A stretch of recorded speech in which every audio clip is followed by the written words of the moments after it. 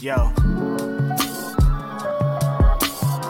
It's Grapsody with Will, Phil, and Reg, trying to keep it real instead of what you usually get from these talking heads. It's Grapsody, we're here to fill the void. 3 black fans, different perspective, got to fill your voice. Coming with the podcast, talking majors, indies in between. Yeah, it's all that, and we're down with Fightful, better fall back. Coming for respect, we connect like a ball bat. No need to double check, these are all facts. You're listening to us talk raps. You're listening to us talk raps. Will, Phil, and Reg. Yeah, we're Grapsody, here to talk raps. Yeah, we're Grapsody, here to talk raps. Yeah, we're Grapsody, here to talk graps. Welcome to Grapsody. It is Saturday. It is March 19th, 2022. And I am Will Washington. And I'm not alone here. I am back at home for the first time in 2 weeks, 3 weeks. For the first time in 3 weeks, I am actually doing a show from my house. But also here is Mr. Philip Lindsay. Hey, yo. You know who I am, but you do not know why I'm here. Well, of course you know why I'm here. I'm here to host a podcast. What's going on, y'all? And also Righteous Reg. In the building, it's your boy Double R, your favorite rapper, your favorite writer, your favorite podcaster. In the building, I make CM Punk cry. You know the fucking deal. It's your boy Righteous Reg, Grapsody, Saturday morning, early. You know the fucking drill. What's up, y'all? What's good with y'all today? And I officially know what early means because having now done a show on the West Coast, right? I now know getting up early and doing the show and being ready for the show. That hour makes a huge difference. And on top of that, daylight savings time now. Although next year, daylight savings may be permanent, which is good. Because, let's be honest, none of this really makes a difference. Time is just what time you say it is. Exactly. Like, I could be like, it's 7:30 right now, and it doesn't matter. That does, they're like, okay, well, it doesn't matter. It's all fucking time. It's all dumb. Time. Yeah, so I don't know. Getting up in the dark is kind of depressing, though. You want to see some sun when you get up, man. Yeah. I guess we'll see how that goes, and maybe there's a generation who'll complain about it, and they'll be like, you know what we need to be able to switch the time in the middle of the year. Right. That makes so much sense. And then switch the time. Yeah, and then we'll be back here. But yeah, I'm happy. I'm back after a great little vacation, and being in LA for the last week was fun. I'm sick now. I don't know why. But this happens every time I get back. Okay, so I asked Phil about this, and I want to ask the Grapsody faithful here because I learned something while I was in Los Angeles. Right, so some people know, maybe you don't, but I grew up in LA. I was born in LA. I say grew up, but like I moved when I was like 8, so yeah. I don't know what you can really call that. But anyway, still on the line. Yeah, it's like my brother can say he grew up because my brother's 4 years older than me. Because like middle school was really where we moved, whereas like my formative years were like kind of a mix between here in Colorado and Los Angeles. But anyway, so for the first time in 24 years, we drove by my old elementary school at my old house. I had not been there in forever. Wow. And so I've been to LA multiple times. Literally was in LA 2 weeks ago or like a month ago for the New Japan show. But for whatever reason had avoided going by our old house. But finally did it this time on this trip. And we went by my old elementary school and we're just taking a look at it, just walking around. It was cool. And I was like, oh, I remember all of this. I remember these benches over here where they would sit us when we got in trouble. And I remember this. And I remember these handball courts and this here. And my kids are like, what's handball? And I said, you guys play handball? Like, it's handball. Everybody knows handball. And my wife's like, I don't know handball. And I'm like, no. Handball? What is going on here? I don't know what that is either. Right. And so I'm like, y'all don't know handball? What is this? And so later that day, we have dinner with Denise Salcedo, right? And she's also from LA. And we're talking about handball. And she's like, yeah, handball. Everybody knows handball. And I'm like, yeah, exactly. Everybody knows handball. Baby. And then that's when it hits me. I'm like, wait, I don't remember playing any handball once I moved to Colorado. Is that just a California thing? Is that a thing only California kids know? And so, of course, so I know Reg from Cali. Easy ask. Hey, handball? And Reg, I was like, describe what handball is. And Reg described it the exact same way I know it, right? And then, same question, Phil, describe what handball is. Phil did not describe it. And Reg then let me know that it is possibly a New York thing as well. Because they're even saying in the chat, Life of Demon Kyle saying in the chat that he's also played handball. Yep, I hear a lot of New Yorkers, like I was saying. Nori on Drink Champs talks about playing when he was young. He still plays actually on his Instagram. You can catch him sometime. And very famous wrestler smokes weed to hit the big spot. Grim Reaper said in an interview that he stays in the shape that he does because of handball. So riding up the street and riding past the park and seeing Nori in there playing handball sounds hilarious. Crazy. It's crazy. You got to go on his IG and see it. He has a little basketball shorts, talking about handball gloves. Yeah, handball, man. There's a big wall. Gloves. There's a ball. You slap the ball. You got to run and touch the wall. It's like some crazy. I legit haven't played in more than 20 years, but like that was a thing in junior high and elementary schools. Handball. I thought that was, everybody in the game. But look, as I'm seeing, it's only a couple of us out here that are down with the handball. Yeah. We're not doing that in Chicago, bro. It's too fucking cold out in Chicago. That's why you can't go outside. It is a very outdoor game. Like, if you don't have kind of an outdoor climate like all the time, I can't see why your elementary school would like dedicate anything to handball. But like LA, they got literal handball walls. Like just a straight up dedicated handball wall. And so when I said it, I just said it instinctively. I was like, oh look, it's the handball walls. And like I said, my kids were like, the what? I was like, the handball wall. We play handball. Y'all play handball? What is like? No, we many play. Rap videos from LA feature handball walls. Man, handball was. I've never known what those are until I was looking up stuff and you guys were talking about it in chat, and I was like, that's what those walls are for. Handball walls, baby. Let's go. I don't know. Kelly was out here like that. Like, no, we got handball. We got palm trees. We got weed. We got handball, baby. What you want? Yeah. Yeah, that's it. Nah, it was a fun trip, though. I got to go to Universal. And I was really mad that the Simpsons ride is closed right now.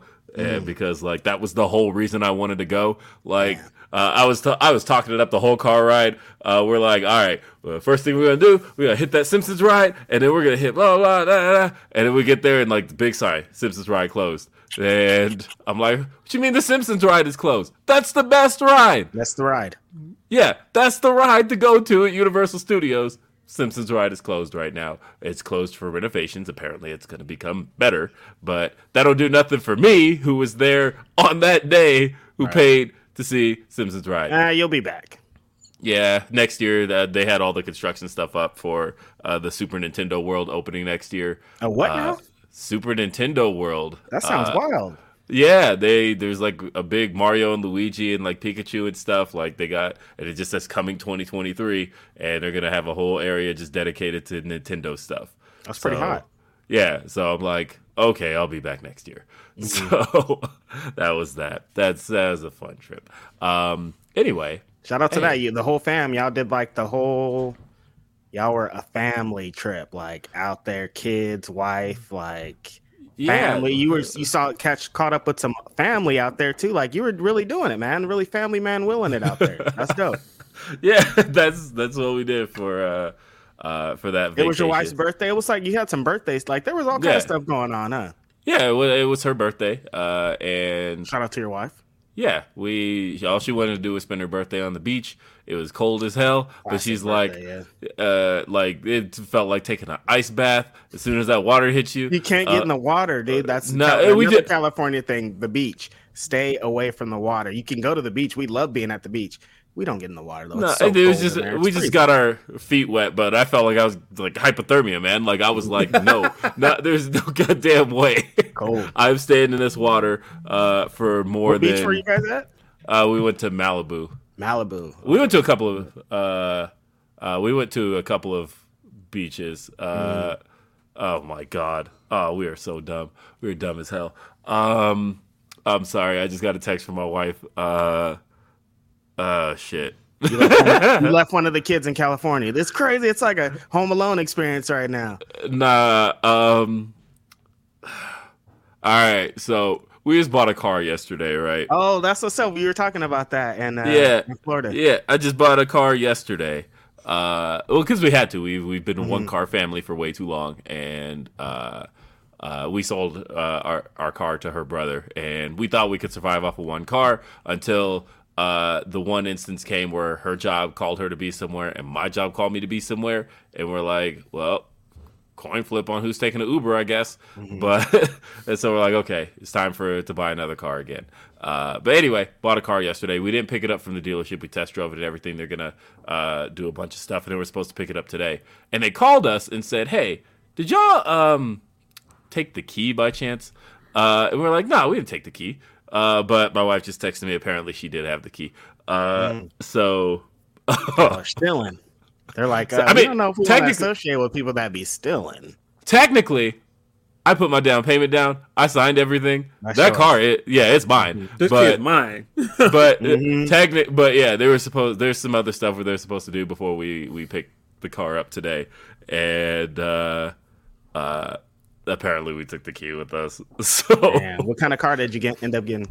I got a Nissan Leaf. So You got that Nissan, huh? That Nissan made you feel good last time in Florida. Huh? Well, so yeah, but also, what made me feel them California gas prices made me realize I needed to go electric. So Nissan Leaf. Bring that up on the podcast. I want to spend 2 hours not thinking about gas prices, but man, it's so look. Okay, I thought it was bad in Colorado when I see it like inching toward 5, but when I saw that 6 in front in California, I was like, awful. What is happening here? It hurts my stomach when I drive down the street and I see the gas station. I'm like, that shit says $6.95, and I'm like, who could survive off of this shit, bro? This is not. What kind of a fucking game are we playing here? I can't.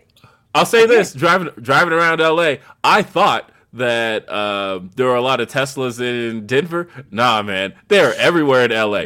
Everywhere you turn your head. But you know what though? Like, the reason I was considering electric as a whole is because I was calculating, okay, does the car payment outweigh what I would be spending on gas? And like, smart. If it doesn't, then I am at a point where I should be considering electric because these gas prices are insane. And so that's what I did. Very smart. Because I'm like, you know what? I don't want to be spending on gas no more every month. I mean, like thinking about every week what I would spend on gas, I gotta find something else. And so, I went electric, and we'll see how it does. Like, obviously, this ain't something I can drive across the country, but just while I'm driving in the city, taking the kids to school, going to work, easy. That's what's up. Hey, you know what else? What's up? Super chats. Super chats. What's up with them today? Actually, I'm pointing in the wrong direction. My humper chats are here. My super chats are here. No. Humper chats are here, super chats are here. All right, there we go. All right, so I want to read some of the shout outs we got. Van Twinblade, always giving us the indie updates. Always appreciate that from Van Twinblade. What's good, Van Twinblade? What's good today? What's on the menu? Glory Pro card update. Mike Outlaw versus Rohit Raju. I love Rohit Raju, man. He is so smooth in the ring. He doesn't work like a lot of people. His shit is tight. His shit is concise. Very, very good talent. He just got, it hasn't been just got, but he just left Impact Wrestling a little bit ago. So like, he's out there trying to tear it up. He's going to get a big contract or something really good very soon because dude can go. Yeah, I enjoyed his run as ex-champion. So shout out to Impact Wrestling. They've been doing it again. Here they go again. They've been doing it Like they're out there producing some great television, but Yeah, we nobody didn't really watching talk it. about it last week, but I thought their last pay-per-view was really good. Shout out to Tasha Steelz winning that Yeah. Knockouts title. Yeah. Didn't we have another title change? I think the tag titles changed hands. The Influence one. Yeah, Yeah. it was actually a really good pay-per-view. PCO was. versus Jonah was on that card. Josh Alexander back in the game, back What a at it. swerve! That was a big swerve, man. I was tripping on Twitter. I'm like, what is going? Why? How could Josh Alexander possibly just be back at his regular ass job? It doesn't make any sense, man. What's going on here? So Yeah, the way they handled it was really good. Him running in afterwards and signing and challenging Moose. I thought that was dope. super dope. Also, it says and Jake something versus Ethan Price, and Jake something. and then talking about STL versus the World. I got Camaro Jackson versus Josh Alexander, Davey Richards versus Samurai Del Sol. That'll be really fun. Damn. Oh, Wow. okay. Yeah, okay. KDL versus Moose, and Silas Young versus Dan the Dad. Dan the Dad. That's tough. So Tough card. That's going to be dope. When is that? Did he say? no, give us some dates. Man, Tim Twinblade, come on. Yeah, give some dates on those. We also got Jennifer says heading to the eye doctor, so missing another episode live. This is becoming a trend. Sorry to miss, but hope you have an amazing show. Much love. Shout out Jennifer. Always appreciate the love, Jennifer. Shout out Jennifer. Yeah, being able to see is really dope too. So yeah. Yeah. To the doctor. It's pretty important. And we got Shauna says, finally getting to watch you guys live. I love you guys. I'm still waiting for my episode of Sour Graps with Alex and Reg. It's Get coming, on it, y'all. SRS. It's coming. Hey, yo, speaking of things that happen on Fightful, 2-0 on Pillar to Post, the guy that invented Pillar to Post, your boy Righteous Reg. No one can beat me. I'm the best in the world, as they say. Bring it on. Bring your mom, bring your dad, bring your little sister, bring whoever you want that you think could go toe-to-toe with your boy, and they're going to lose. So it is what it is. And again, if you got a little trivia show, I'll come on and tear you down. Me and Will Washington, you don't want this. Any trivias, anything. So just We're looking at you, Russell Talk, Quizzlemania. yeah, man, we've been waiting for y'all. They be atting us and everything, and y'all just ignore. I know what's going on here. I know what's going on. SP3, I see you, bro. Hey, speaking of which, SP3 and I will be, he'll be the next guest on Day After Dynamite this Wednesday or Thursday. That show's not on Wednesday. Yeah, me and SP3 will be doing Day After Dynamite this Thursday, so that'll be fun. Let's see. Elijah says, morning, brothers. I look forward to watching y'all do your thing every weekend. Crazy seeing so many black stars in one segment yesterday. Main event at that. Yeah, we're going to talk about that. We're definitely going to talk about it. Yeah. Deontay says, the real is back, the feel is back, the thrill is back. I have a Saturday night off for the first time in 5 years. I'm vibing and thriving. Much love. That is a long time to not have a Saturday night off. That's crazy. I know. 5 of them things. And then Naked Mikey Walton says, definitely played handball up here in Canada. Let's go to our Canada homies. Yes, that's what's up. Shout out to them.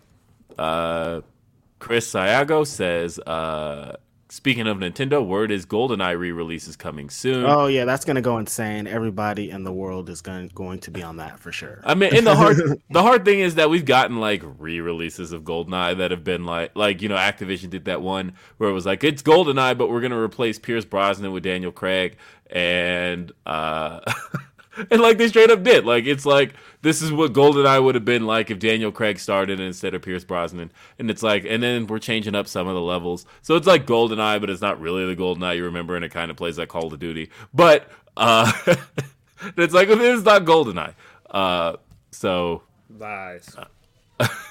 Call of Duty just came and shook up the world. Can't nobody do anything else besides Call of Duty. Shit. I'm surprised they haven't turned a WWE 2K into fucking Call of Duty too. Call of Duty mode. Go to Vince's office with this damn water bottle or some shit. I don't know. Speaking of which, it's starting to sell me. I will say WWE 2K22, like Same here, man. It looks fun. My Twitter timeline is going. I'm like, yo, I want to be in there too. What y'all doing? I know. Now I still can't justify full price, especially when I know that like literally end of April there'll be some kind of sale. Like I can't justify full price really for anything unless it's like I was about to say even Halo, but like it's in Game Pass. I have to pay full price for that. But like it's really hard for me these days to justify. Is that how much? I don't even know if that's how much it is, but next gen titles are $70 now. Oh my god, yo, it's crazy. No, I was thinking about that before. How like back in the day, you brought up Super Nintendo, but like Super Nintendo games used to be like $70, and like, Mom, could you give me $70 for a video game? And when she tells you to fuck off, like it makes a lot of sense now. $70 is a lot of dollars, man. You know, there was one time on Reddit, there was an old 1996 Christmas ad floating around that everybody was talking about, and I looked at it and I went to my mom and I was like, "Mom, why did you buy me these? These are like $70, $80." Like, I'm like, if my kids asked me for an $80 video game, I would have said no. No, hell no. Like, no, wait till my room. Especially me now, as I mentioned, I work the GameStop. I recognize how quickly stuff drops. So to me, I'm like, it's been that way for the last 15 years. That now I'm a cheapskate. I'm like, nah, don't pay full price for nothing. That's what I like about Game Pass now too, is because like, yo, you don't have to pay $80 for each of these games. You can get you some $10. And go for it. Yeah, or like I don't know how much. It's $14.99, but like shit drops day one on Game Pass too. Like I love Game Pass. I am a big fan of Game Pass. I was a little salty because I have a physical copy of Guardians, and I was playing something else, and I looked and I was like, oh, it's on Game Pass now. Great. Yeah, I started that game, and I like it so far. I don't know. How do you like it compared to Avengers? It's much better than Avengers in my opinion. I think that the kind of Mass Effect feel to it works better for me than Avengers. I kind of like the story better than Avengers as well. Yeah, I think it's a better game. All right. Like I said, I got started on it, and I never finished Avengers either. So yeah, I finished it. I'm a little bit bitter as a Spider-Man fan that Sony gets Spider-Man in their Avengers game and we don't. And I'm so that's my saltiness towards the Avengers game. I will say though, Spider-Man Miles Morales, that game is dope too. Anyway, we got the Horny Daddy says Nintendo World is going to be a great attraction. I think the icon is what makes it so good too. Does the shirt say "Get Laid"? That is amazing. The Horny Daddy. Okay, yeah. Van Twinblade follows up. Glory Pro is tomorrow morning. STL versus the World is April 30th. Come on down to the Lou, people. Also, I'm making brownies for the show right now. Let's go. It sounds lit at Glory Pro. They got brownies. They got action. They got all kind of shows. It's in the Lou. St. Lunatics. Like, it's lit. Ryan Lambert says, currently at an airport flying from Chicago to San Francisco for a possible new job opportunity. Sending y'all love. We about to be neighbors.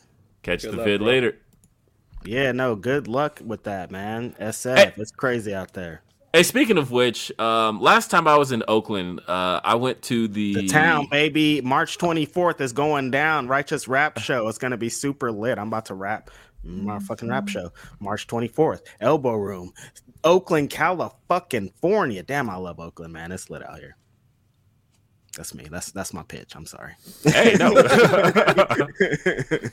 Are you kidding me? I always say if you're in the town, go support Righteous Reg. Yes.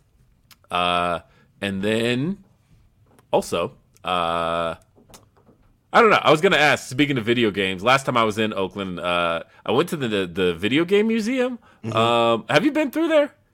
It's been closed. Yeah. No, every time I pass by there, it's like not open. But yeah, I've been trying to because they have like a giant sign that's like video game museum. I'm like, oh, that's interesting. But every time I go past there, it's closed. Yeah, no, it was dope. Like I went through and I don't know. They had like almost perfect timing. Like one of the screens was playing WCW Revenge, but they've got like every cartridge like ever But then like all the modern games, like everything, and you just walk through, and it's like literally from the start of video games all the way to modern day stuff, arcades, all of it. Like this shit's just playable.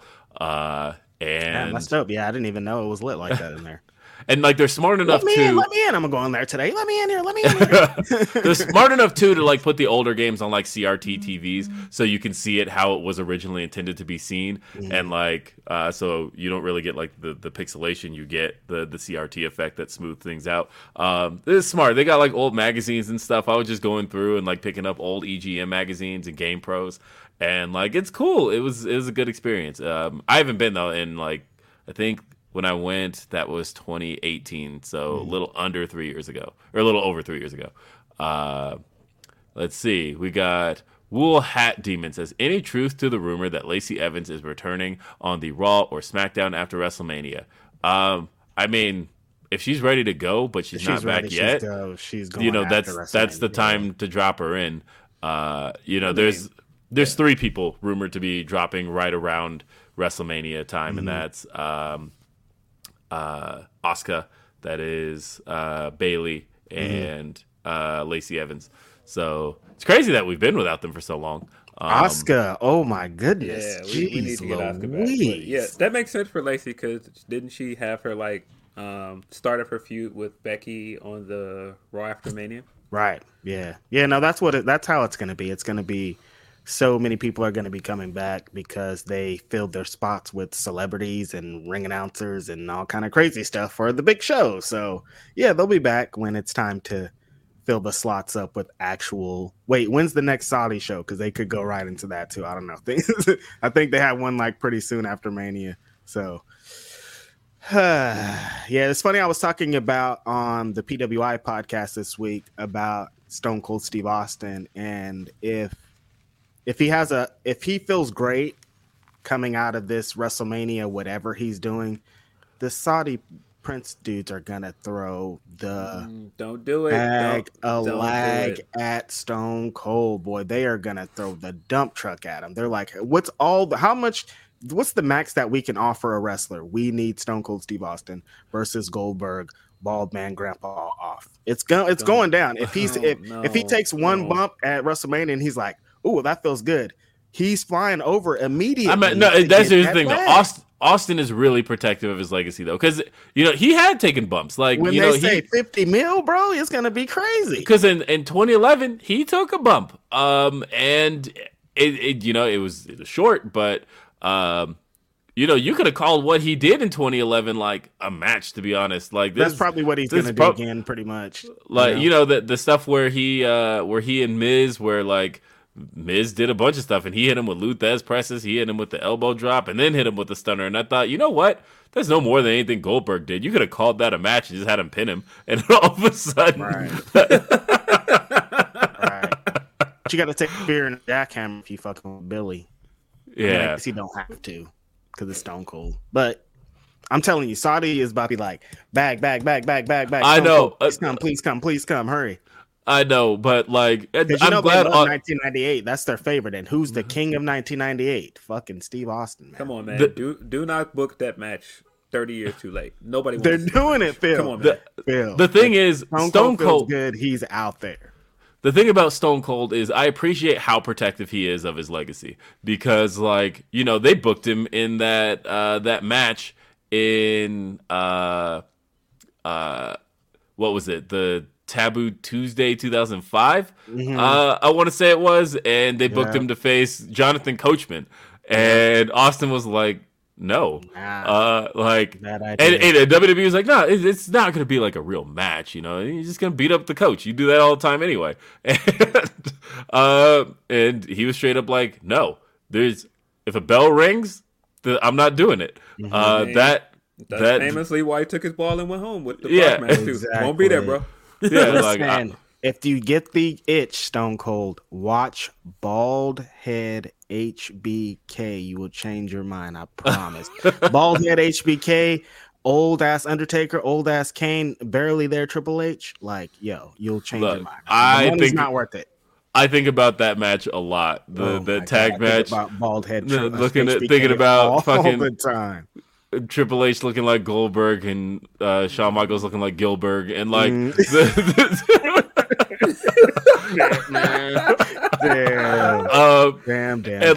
Like our homies went outside. Those are the greatest of all time for this company, and they just that was such a sad match. And the hard thing for me too is, like sometimes I'll just get mad about it. I'll just be sitting there and I'm like, Shawn Michaels came out of retirement, bro.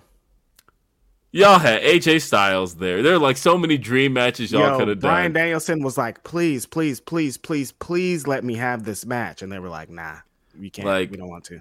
Matches in and Numlocks is asking what was the bump in 2011? Like when I say bump, like you literally just knocked down, and then I think it was by Alex Riley and The Miz, and then he ends up making Riley and The Miz, and then he ends up coming back. Like I said, what he did with those two, they toss him to the ropes after that, and then he hits a Luthez press, throws the punches, drops the elbow, hits a stunner. Like I said, if he had just pinned him after that, people would have been like, yeah, Stone Cold's back. Right, like with Kevin Owens, they're gonna brawl around the ring, punch each other. They're gonna do that same thing with some extra hoopla, and that's it. Yeah, Saudi Arabia, here I come. Not a match, guys. KO show, come on, KO show. Yeah. So WrestleMania, that card, bros. Oh my goodness gracious, Great Balls of Fire. Jeez Louise. Yeah, I just get mad thinking about Shawn Michaels coming back for that, though. And also, the other thing that makes me mad is a month before that, Undertaker Triple H had what I would call, like, worst match of all time. Mm-hmm. And a bit at what show was that? A lot of ground. Super Showdown. And part of why I thought it was so bad was, I was a big fan of WrestleMania 28 and just as a whole show. And what those two did at WrestleMania 28, and I thought the feud was great going into it. I thought it was way better than the feud in 2011. I thought the idea, Hunter getting mad every time somebody implied Shawn was better, and Shawn being like, "Why is that? Why do you get mad at that?" I was like, "That's good shit. Like, I like that shit, right?" I always like the Triple H Undertaker matches because Triple H is the boss, and there was always a chance that he could win because he's the boss. So, yeah, it wasn't one of those Undertaker like, oh, he's going to beat this guy. It's like, no, Triple H could really pull an audible and beat this guy here. So. I know, I like those too. Yeah, and I love that last moment down the Go Home show where Undertaker grabbed the mic and was like, "If you were ever wondering if Shawn Michaels is better, he is," and then walked off. And we've seen it, Triple H. You can try as hard as you want, but it's fucking Shawn Michaels. Even bald head Shawn Michaels is lit. But I will say, so like those two, I think, had an understanding of each other of what they could do in the ring. The problem is, I think their understanding was 10 years too late because what they tried to do in that match at Super Showdown. They went out there for like 30 minutes. That was the other thing too. They tried to do like Marathon Taker and Triple H, and it was just a fucking disaster. It's so long. You guys are not supposed to be doing this. I know. It's been way too many years, dude. You guys need to give it up. Y'all are cooked, bro. Like, come on, though. Cut it out. Yeah. That was the moment that it was like, you know what? Washed. That's why I'm happy they're putting Undertaker in the fucking Hall of Fame because maybe they'll finally stop calling him for matches. They did the big retirement at Survivor Series. Taker said not coming back after that. Not doing it.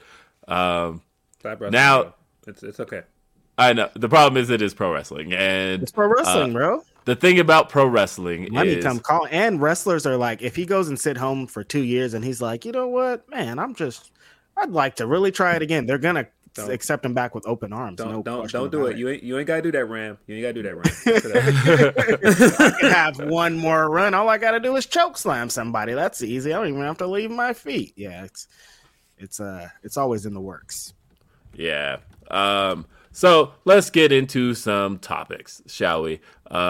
We gotta talk about this one because it's one of the biggest deals in pro wrestling, and if Grapsody didn't talk about it, it would feel like I don't know. I wouldn't feel right if we didn't talk about it. Of course, Phil alluded to it in the intro. as we talk about our double R's, we have to talk about the double R. That we lost Scott Hall this week. And Scott Hall, otherwise known to many as Razor Ramon, passed away this past Monday. Believe he was 63. That is still super young. And yeah, I don't know. I just wanted to talk a little bit about, the bad guy, kind of our favorite memories of Mr. Scott Hall. I will say that, I don't know, Scott Hall was such a big part of my formative years as a pro wrestling fan. Yep. I probably played WrestleMania, the arcade game, like nonstop. Oh, look at him with the toothpick. Yeah. He was cover boy, Razor Ramon, right? But then, I was really big into WCW, and when he jumped ship, he was kind of the piece that made it is amazing. WWF at the time had Bret Hart, Shawn Michaels, but it really felt like when they lost Razor Ramon, it really felt like they lost Ed Diesel. It really felt like they lost their heart and soul at that point. Seriously. It was years before WWF felt like a force again. But at that point in 1995 or 1996, when that guy jumped, it felt like their biggest personality was on the other side now. And part of their, the 90s Mount Rushmore of WWF, his head is on there. And so when he it's crazy that how everything happened and how popular wrestling was at the time, because I remember when he showed up on Nitro, and then the next day at school, everyone being like, what? Because there's no dirt sheets, there's no internet, there's no Twitter. Yep. We don't know that. I have no idea that he's going to WCW, and I love pro wrestling. I'm talking about now. And so when you see someone that you see every week on Raw, on Nitro, and they didn't say this guy is now signed to WCW, he's Scott Hall. They were making it like he was coming over from the WWF. So it's yo, what is going on here? And he's the catalyst for it. He started this, man. It kicked off because of him, and it had to be him. Yeah, and honestly, you talk about not having the internet. Yeah, the only place I ever got my facts was calling 1-900-909-9900 and getting the... No. One time, oh, man. I remember. It was 1994. It was right after Royal Rumble. Lex Luger and Bret Hart both went over at the same time. I called the hotline. I didn't know that it charged money to your house. So I called the hotline. I'm like, oh shit, what happened at the show? The hotline is just a recording of Bret Hart being like, yes, I won. No, and Lex Luger, yeah, no, I won. I'm like, it's not worth the money that they're screwing and scamming us out of. So my mom gets the bill and she's like, what the fuck's going on here? I'm like, yo, I thought this was on the house. I thought we were good here. I don't know who's being charged for this. So yeah, that was it. First and last. Yeah. I may be called the Mean Gene hotline one time. The Mean Gene hotline. Yeah, just to get them scoops. But scoops, baby. Before SRS, there was Mean Gene on 1-900-909-9900. Yep. But as far as Razor was concerned, as far as Scott Hall was concerned, he was the coolest dude. Definitely. The fact that he came over, and I feel like I tweeted this the day before he passed, when things weren't looking very good. But I felt like around 95, 96, I was starting to turn 9, 10 years old, and I was starting to feel like, I don't know, wrestling was feeling a little corny to me. Mm-hmm. And, but because WWF was corny as fuck. Oh my god, that year was some of the corny shit. But WCW too was pretty WCW. Corny, Honestly, it's pretty bad. 95 had Hogan probably versus the worst. The Dungeon of Doom stuff like that. The Yeti, all that shit. Yeah, the Yeti, there was some... Wrestling was feeling corny. Was bad. Wrestling was feeling corny as hell to me as a kid. And then it was really Scott Hall that made that change to me, because like when he jumped ship, but all of a sudden he's not wearing like flashy gear. He's wearing the denim, right? And nobody's calling him Razor Ramon. They're calling him Scott Hall. And those are little things to me that I never realized till hindsight. But those were little things that were making wrestling seem more real than it was previously. And Eric some Bischoff's dummy on Wednesday just did a promo that just that exact same thing that you're describing. He did a promo where he said, "We're sports entertainers," and he went through all that. He did exactly what you said. They don't have fake names. They have real names. That's exactly what Chris Jericho did on Dynamite. In 95 or 96. Wrong. In 96, that had a big effect on me as a fan, because like Eric Bischoff has talked about in the past. He's mentioned in 2003 his number one goal with Nitro was to make even wrestling's biggest skeptics go, well, I know this stuff is fake, but what about that? Mm-hmm. And so like a big thing is taking somebody who you knew as a gimmick and all of a sudden showing us them as a real person. Right. That made wrestling fans who like knew it was fake suddenly go, but what about this? Like, that ain't Diesel out there. That's Kevin Nash. That ain't Razor Ramon. This is Scott Hall. And, Hogan is no longer wearing the red and yellow. Like, now this is a dude telling fans how he really feels. And there was a piece of me that always felt like Hogan really felt like that about people. No, that was real Hogan. It's funny. That's too. That brings along one of my favorite Scott Hall moments, speaking of them being real. And originally when the NWO started, they were out at the spring break spot or whatever. It's outside. And so they did the angle where they come and they invade WCW and they're beating up people backstage. Rey Mysterio jumps onto Kevin Nash. Kevin Nash sends him into a dart into the truck, and now this trailer, everything's going crazy.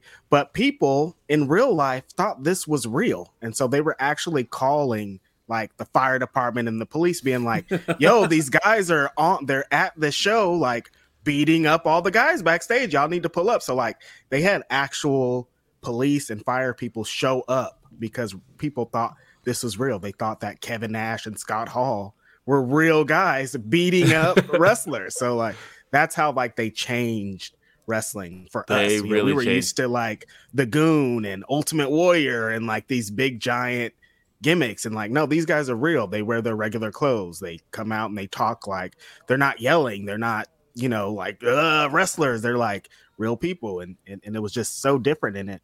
It was refreshing at the time, especially it was. Like for like you said, in 95, wrestling was corny. We were ready for something different. I was so ready to have ECW. So like this was like the beginning of me finding ECW, and like that, 90s, man. Yeah, man. I don't know. I just Scott Hall to me was one of the coolest guys of that era. Mm-hmm. A lot of people have been sharing the moment where he got hit with the drink and he just slicks his hair back, like the smoothest dude. Yeah, you talked about wrestling not being corny, wrestling being corny. Like even during the WWF years, Razor Ramon was always cool. There was never a moment where he was not cool. Those vignettes are still. You can still look up those vignettes today, and they're still great. Mm-hmm. I would argue he's one of the most impactful guys from that time period. I mean, just everything he did. I mean, from that ladder match, you've seen how many people have posted like the holding the two belts. Sammy did it. Both Sammys did it, really. And so, man, he's had an impact. I didn't truly understand it until I had people that aren't really wrestling fans texting me the day he passed away. Like, whoa, Scott Hall passed, and I'm like, you watch wrestling? Like, and it's like they don't really watch wrestling now, but they know who he is. They know that. Yeah, my timeline was lit with a bunch of people that aren't current wrestling fans being like, oh, damn, Scott Hall. Oh, damn, Razor Ramon. Oh, damn, my childhood. Just like, it's crazy. Yeah, he had a super huge impact. 90s, man, like Will was saying, all the video games, all the like if you came up in 91, 92, 90, like during those formative new generation attitude, any of those years, this guy was like, when you played wrestler with all your cousins and your friends, someone was going to be Razor Ramon. That was one of the first picks. He's a top pick. Like he's a top guy. Like he was the guy. He was never world champion. They talk about that a lot this week. And like there was moments where you could have, made it happen, but like, he played his position. All he cared about was money. He didn't really care about them championships. Like if I'm getting paid, I'm showing up. That's what's up. Like I'm talking about the top dollar. And that's another thing that he not innovated, but like kind of like helped along, because I think before they were into that is like, no, this is a business, man. I want money. I'm here to do my job. It's a popular Brock Lesnar thing now. He's like, no, I'm not like a mark for the business. I'm like pay me to show up, and I'm going to show up, do my thing, and I'm out of there. Like that's the life I'm trying to live. I don't care about championships. I don't care about accomplishments. I don't care about anything. I care about getting paid and going back home to my family. And that's, one thing that he did. A lot of people talk about him. He for years, even before his passing, when people ask who's greatest wrestler to never become world champion, usually the names mentioned in there are Scott Hall, Ted DiBiase, and Roddy Piper. Yeah, Roddy Piper. But like Scott Hall never seemed like the type to care, and that's also what made him also come off come off so cool. Is like Scott Hall was perfectly content with that idea that I need world titles for him. Scott Hall, and I'm paid. That's all that matters. I'm paid. Yeah, man. What is the quote from the Matt Hardy podcast this week? So Matt said that the best thing that he felt like Scott taught them was, this is the entertainment business, not entertainment friends. Like, it's cool to have friends, but, make your money, make sure you're taken care of. Right. Yeah, it's wild, man. He had such a huge impact on so many wrestlers. Like I see a lot of wrestlers saying, like a lot of current independent wrestlers saying, oh, I talked to Scott Hall this one time and he gave me this amazing advice that I'll never forget. Or I saw him at a seminar and he did this. Or, people talk about him going to the Performance Center and helping a bunch of wrestlers. Like beyond being an incredible pro wrestler, like I think his mind for the business, people talk about him and Jake the Snake Roberts being like some of the greatest minds of pro wrestling ever that we thought we were going to have for longer than this. So it's like a big hit to the pro wrestling community losing out on Scott Hall, man. Yeah. It was good to see him get at least, come back, because he was struggling for a while. So to see him have like the last 10 years or so where he got his flowers and got his Hall of Fame induction and everything. Yep. I think he's really two-time Hall of Fame. Yep. Yeah, shout out to him, man. As Razor and technically as Scott Hall. Man. Because, he's officially in with the NWO. And the Click.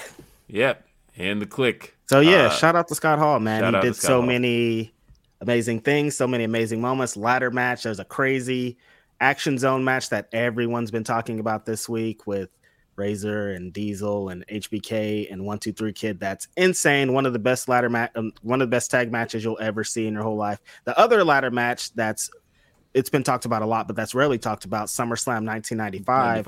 Again, the rematch with Shawn Michaels. Also in an incredible contest.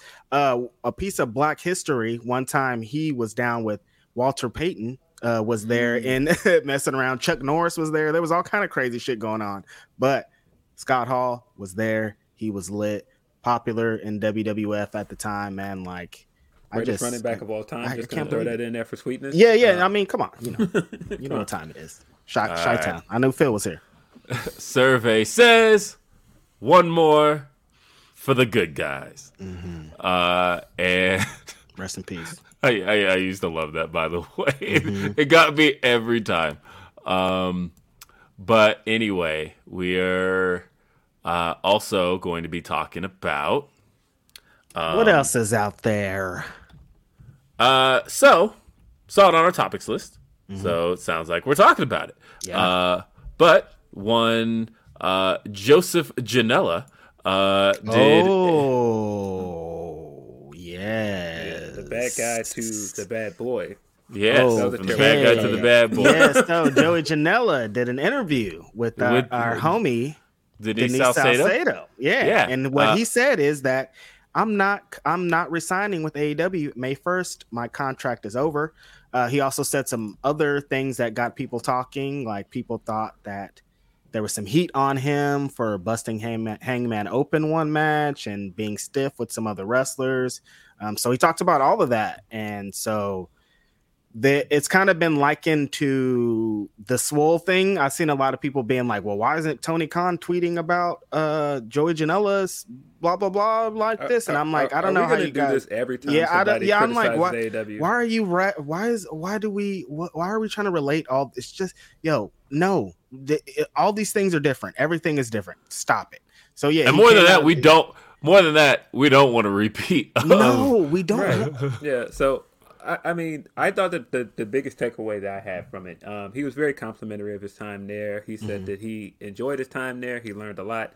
But he did. The only thing I've seen a recurring theme through people that have criticized AEW, whether that be Sheeta or Big Swole or now Janela, is that he was saying how unorganized it was and how they could use talent relations and how they kind of left him hanging and they left Marco hanging, which I know people don't like Marco Stunt, but I like Marco Stunt. Sorry. But I think there's something to that. I do think that there is something to, them, having a laxed environment, and that's cool for their first few years, but maybe needing to tighten up the ship a little bit. I think that's kind of what happened, and I think what a lot of people don't factor in is this company is still very new. So when it started, they needed a bunch of players to help them get this thing off the ground. And I'm thinking that a lot of those players thought that they were going to continue to be the players. But what happens is contracts end, things happen. Fucking Bryan Danielson is available. CM Punk is available. Like, there's a lot of these things you can't pass up when they happen. So like, there's going to be a lot more of this exact thing happening with people that were here originally for Cody Rhodes. I mean, like a lot of people that helped build this company are going to be out, and I could see how it looks. It might look crazy because there's a bunch of like new shiny toys that the company's like, oh, well, damn, like, sorry, Joey Janela, fucking Swerve is here. See you later, bro. Like, it's hard to like, you know what I mean? Like, it's hard to like, if it's a shiny new toy, like, I'm about to play with that shiny new toy. It didn't seem like he was bothered by it, though. I think his thing was just like, call me and tell me what the deal is. Yeah. And I feel like, he talked about how, what he would like to see is more of a talent relations department, because that's one thing that that I think AEW doesn't necessarily want to have, but you kind of have to. What I specifically mean is like, WWE has kind of the good cop, bad cop thing going on, right? Where like they recognize anybody who leaves WWE, anybody's ever been released, anybody's ever quit, they all say the same thing, right? They always come about and they're like, I enjoyed my time with Vince McMahon. My problem was with John Laurinaitis. My problem was with John Laurinaitis. My problem was with Canyon Ceman. My problem was with whoever, right? Mark, what's his name or whatever his name is? Yeah, Mark Carrano. Mark Carrano. Yeah, Mark Carrano. Usually what the issues were. But like, from an outside perspective, it's easy to see that, there's very clearly a good, it's very clearly a good cop, bad cop thing going on. Like, none of that happened without going through Vince. But Vince at least has somebody willing to be the bad guy, like a John Laurinaitis, who you can send to say, hey, listen, you got to fire this guy. And see, my question is like, what about guys like Christopher Daniels, Jerry Lynn? They have a bunch of guys back there that are doing this, I thought. So this is where I'm going with this. So again, because it's basically a game of what we like to call kill the messenger, where you send somebody out who doesn't care about being loved or liked or anything like that, who doesn't care about being respected, who can willingly go be the bad guy, be the person who has to deliver the bad news. Hey, we're going to cut you. And so WWE has that, and they've had that in many forms for years. Like Mark Carrano was that guy. Everybody will talk shit about Mark Carrano. Everybody talks shit about Johnny Ace. People don't necessarily want to have to say the bad things about Vince, because Vince was smart enough to not deal with any of that directly. Christopher Daniels is a guy that you notice everybody loves and respects. And I think he is a great face to have on the signing side of things, right? Because he's the guy that people were like, yeah, I want to get in the room with Christopher Daniels because I want to get signed by Christopher Daniels. Head of talent relations. He's that guy. You also have to have somebody willing to be the other side of that, though. The side that you don't want to be in the room with. Who can deliver that bad news. Because, again, Christopher Daniels is a guy who's so respected in the business that I think there's a piece of I can't speak for him, but I can maybe speak to the idea that nobody wants to see him that way. Nobody wants to see him as the guy that is going to deliver you bad news, is going to tell you, okay, we're going to not pursue a new deal with you. We're going to let your contract expire. And I feel like there has to be somebody on that side, though. You can't just go radio silent. That's what Joey Janela's talking about happened with him. That he says that now he kind of implied, he was like, I'm sure Christopher Daniels would love nothing more than to tell me that he kind of implied I did catch that that maybe he don't see much in him anyway, but this is one of those it's good for the wrestlers thing. It's good for the wrestler thing because he's doing way, way, way more in the place that he should have originally stayed. And no, he said that being in AEW has gotten him more bookings and more money and more things. But this guy's home is GCW, Game Changer Wrestling, man. Like he's making his mark. He's about to have this match with X-Pac. He's about to have a giant WrestleMania weekend. He belongs in GCW. Make this guy the GCW World Champ after AJ Gray becomes a World Champion. Make Joey Janela the GCW World Champ because he represents this brand more than fucking anybody. So like he's going to do what he's always been destined to do. He said that AEW was a stepping stone. AEW helped him get to a higher position. It's going to help his career. So all is well here. I'm sure he, things ended kind of sour, but not super that sour. Like it's not that bad. And like, he didn't even imply that it ended sour. He talked about how I feel you. Yeah, he talked about, I watched the whole thing. And shout out Denise, I think. And I don't just say that as your friend. I actually genuinely think it was a good interview. And I told her that. But I did feel like like I say, he didn't really down on his experience much. He talked about real things. He mentioned the Sonny Kiss feud, that the thing he wanted more than anything was for Sonny Kiss to get over. And he said, had he known that last match was going to be it, he would have pushed for a different result because he was like, I essentially booked that whole feud with Sonny Kiss.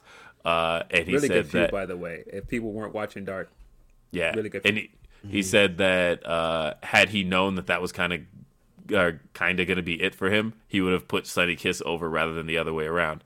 And because he's like, Sonny Kiss is the one staying, I'm not. So like, right. And Sonny should be on TV more. Let's just say, right. Is he? I don't know. Like, what's going on with Sonny Kiss? Like, he's not.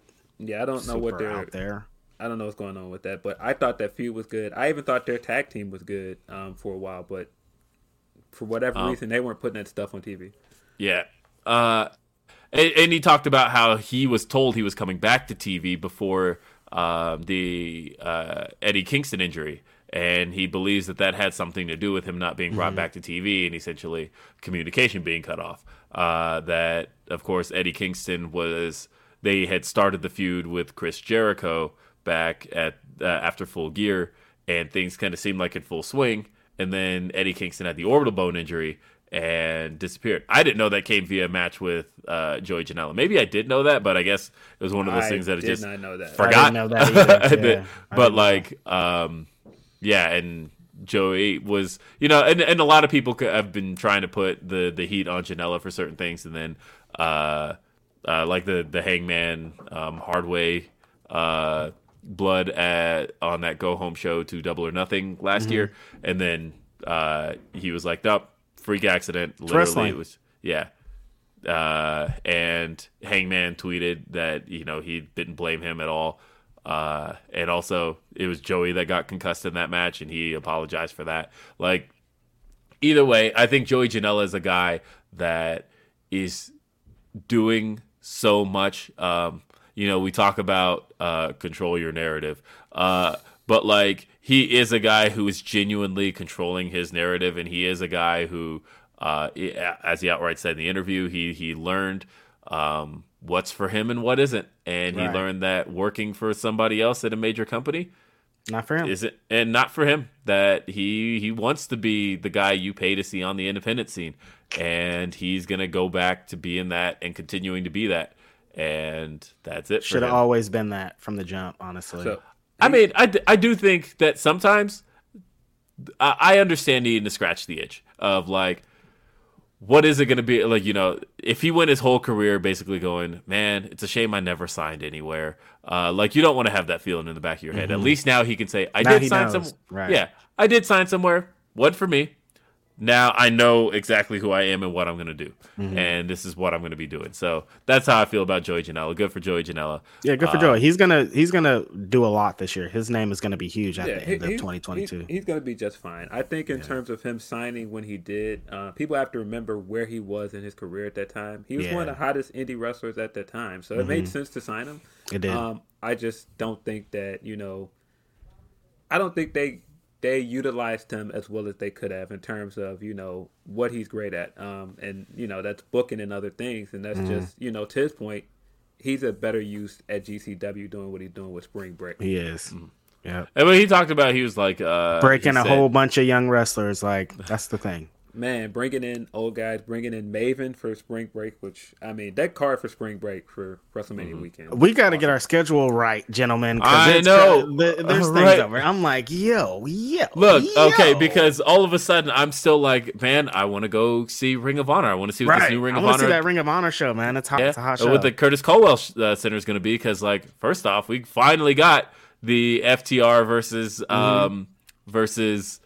Briscoes match happening, and it's like, you know what? I know everybody wanted to see that match in AEW, and we've now heard. I've been hearing that for weeks, by the way, the Warner Media stuff. But I'm glad that's finally out there. Yeah. I don't like being the guy to break news at all. Like, I hated, by the way, the Mickey James bit I dropped a month and a half ago, where I just kind of said it.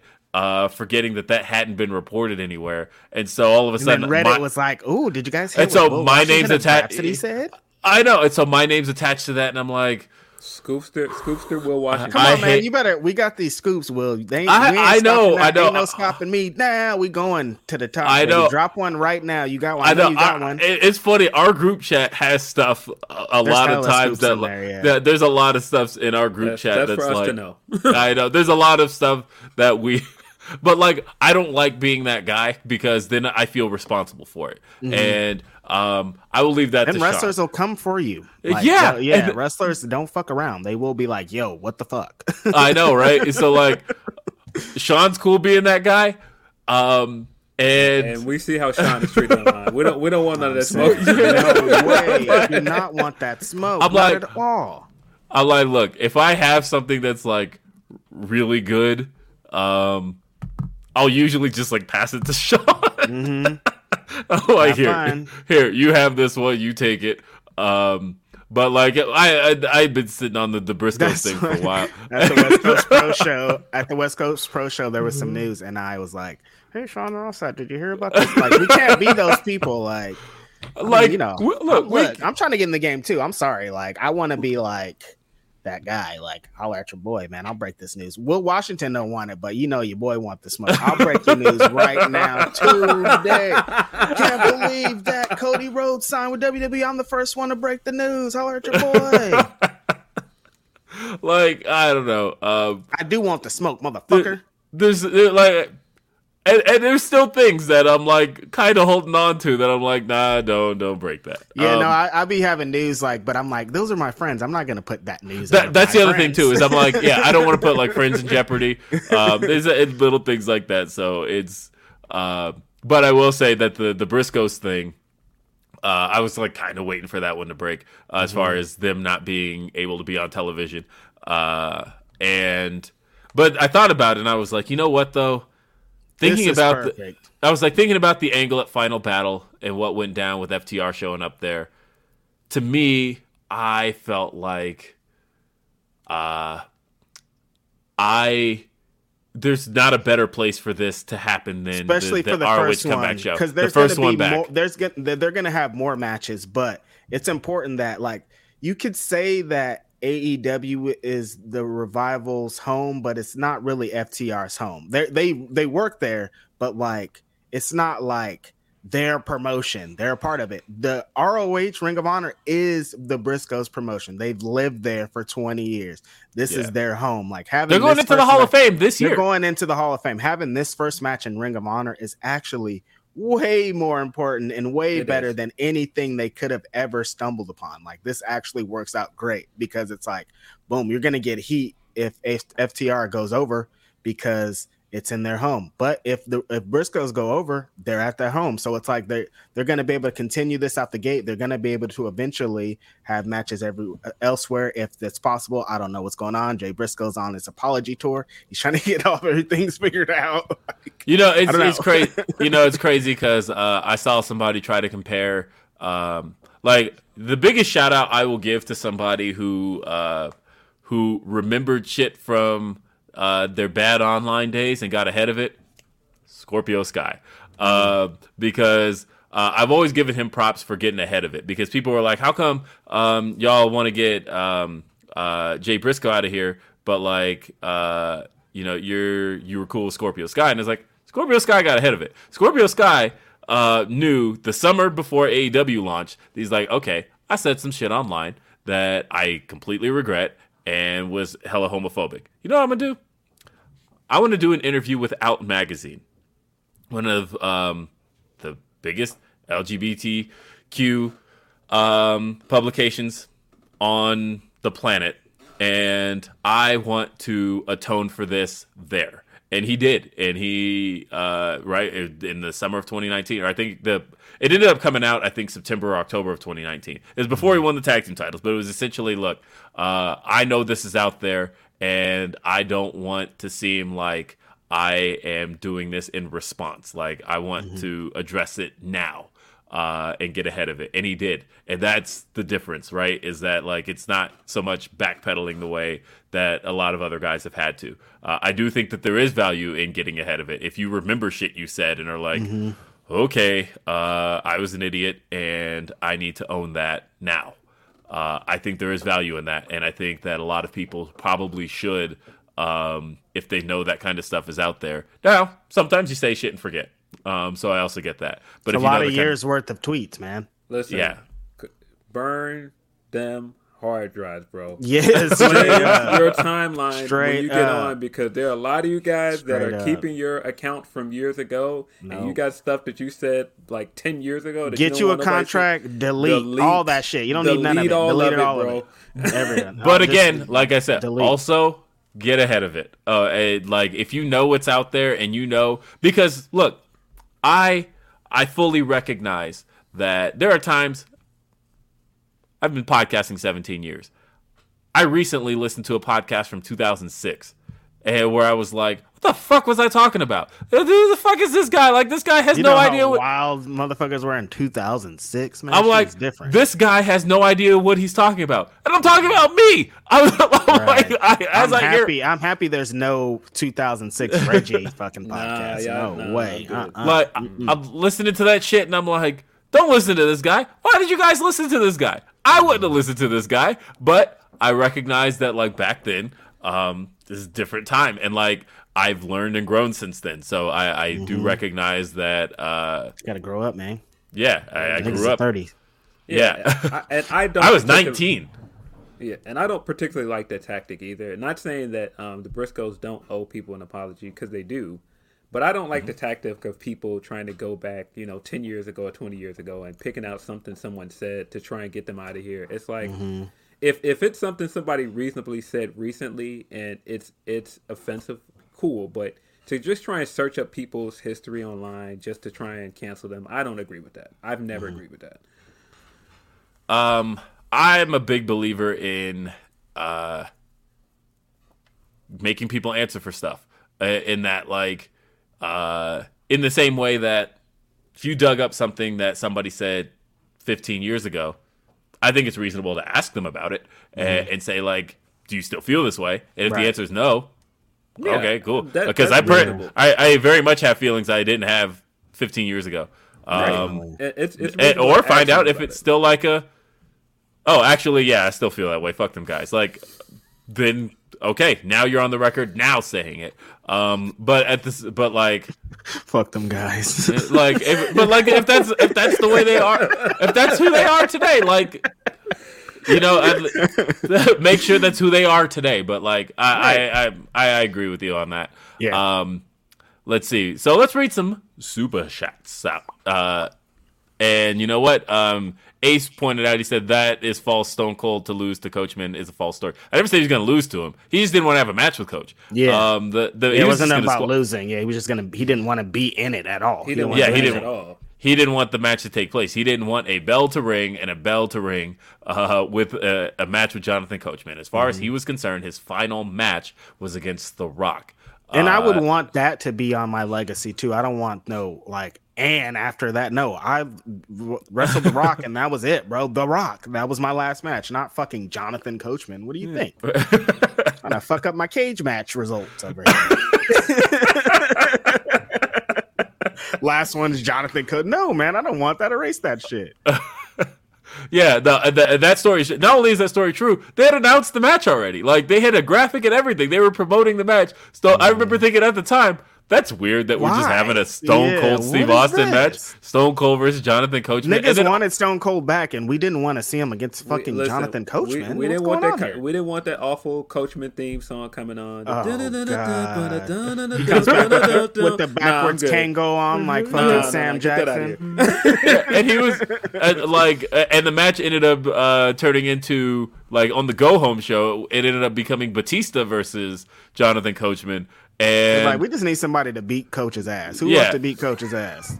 And the weird thing was, the funny thing about that at the time, because if you go look up the match now, it's Taboo Tuesday 2005, Jonathan Coachman versus Batista. Why haven't they did Taboo Tuesday also again? Yeah, they it seems like more now. The internet, dude. What are y'all doing? Weird. I know. Well, and the odd thing was the whole reason Taboo Tuesday came about was because it was an election year in 2004, and so it was Tuesday's election night. Let's do the week before a pay-per-view on a Tuesday where fans vote. And it was and now politics have become so WWE used to be so hands-on in politics. Like they literally did a go-home show on a Monday night. Apolitical, bro. That's what I know. Now they're like, oh, we don't know anything about politics. I've never even seen the news. Yeah, because I remember in 2000, November 6, 2000, it was a Raw.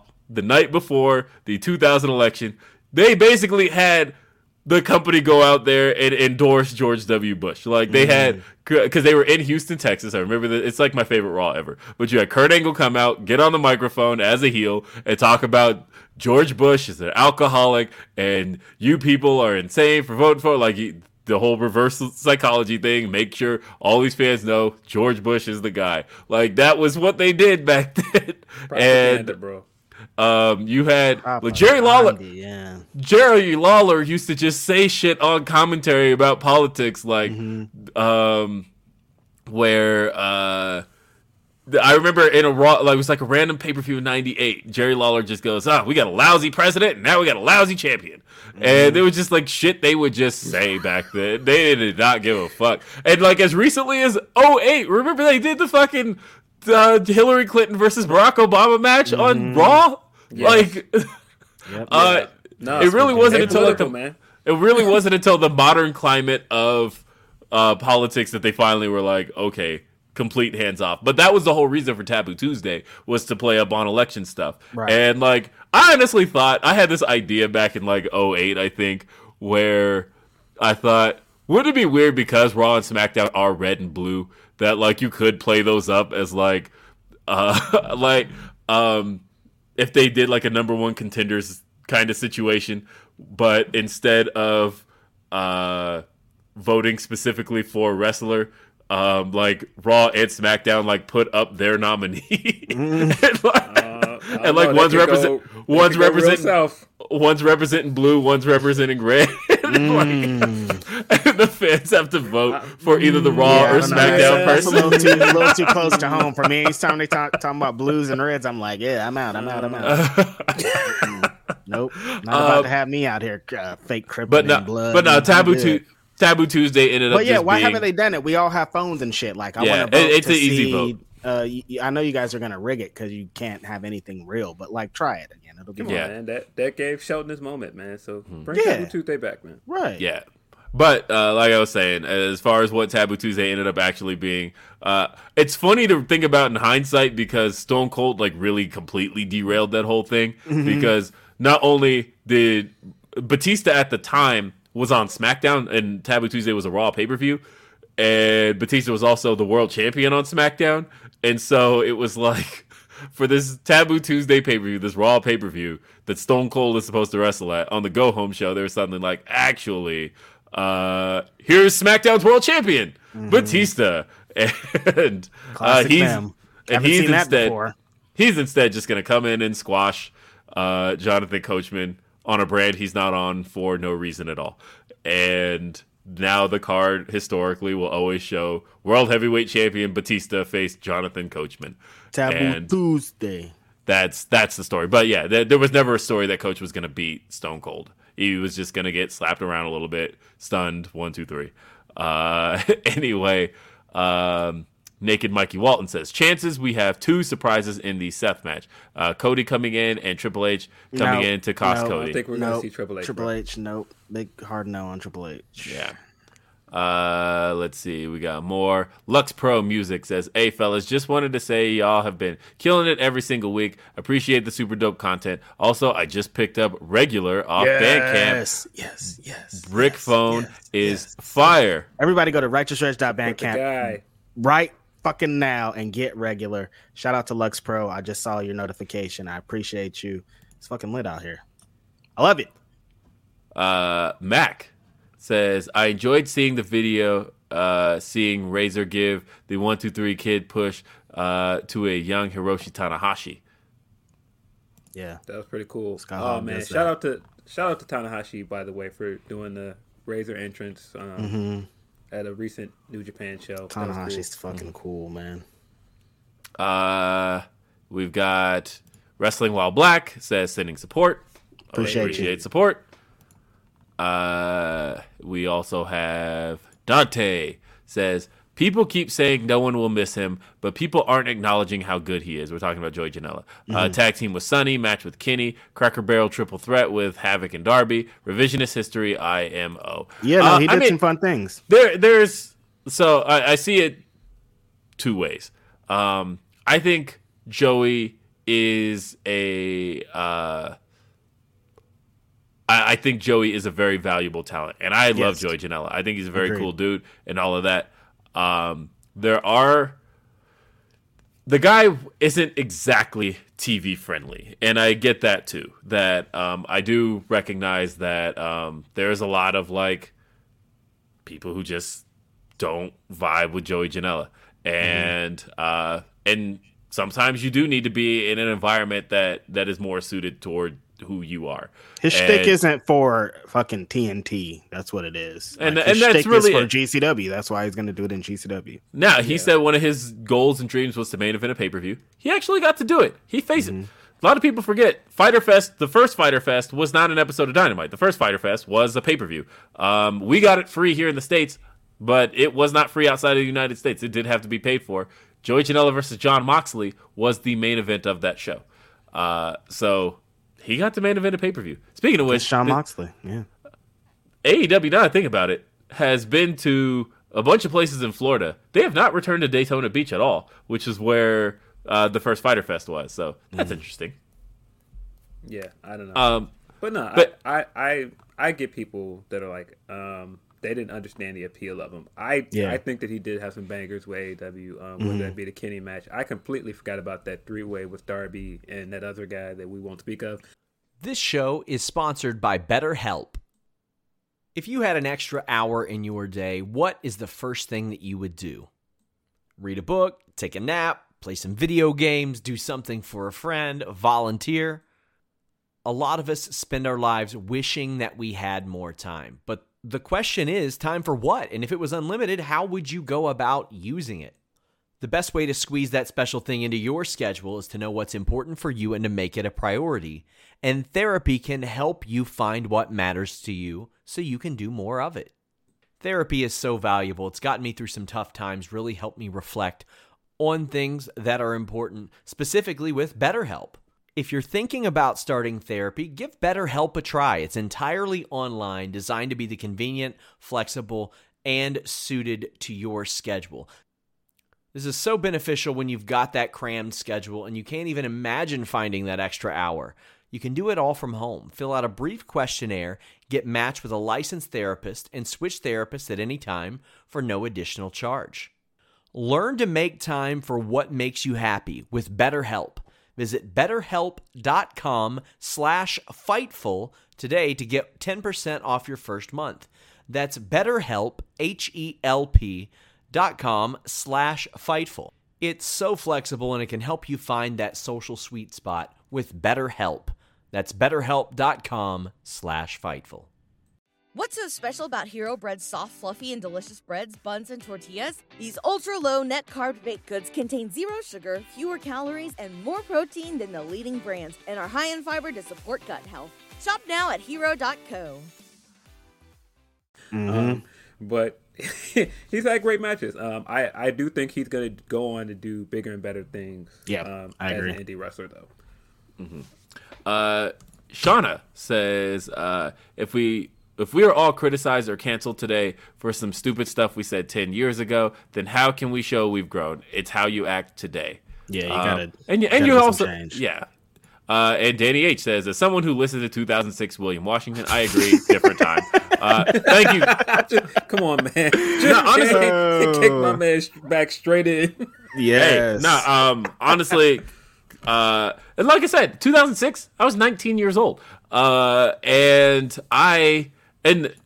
I say like it wasn't anything like terrible, I just like I had some bad takes on like Undertaker, and that's what I mean. I'm like I don't feel this way. Guys that thinks he's one of the greatest of all time. Is that what you're is he in your top 10? In 2006, I actually wasn't a fan at all of the Undertaker, and like hindsight is like, what are you thinking here? But I don't know. What was Undertaker doing in 2006 that had you doing that? Was that he was feuding with Mark Henry? Yeah, he had like the World Heavyweight Championship and all that. He hadn't won that yet. That was 07. Like 06 was like that weird limbo year where he was like in 04 he feuded with Heidenreich, and in 05 like his real only winner was like the feud with Orton. But then in 06 he had the stuff with Mark Henry, and that was like hit or miss. And he was feuding Mr. Kennedy and stuff like that. And I was Kennedy, yeah, I was like, I don't know, that guy was not for me in 06. And I mean, that wasn't his best run. Yeah, it wasn't really hot for him in 2006. Tremaine says, I read that the Briscoes immediately apologized, and if we were talking about problematic people, DW already got that shit wrapped up.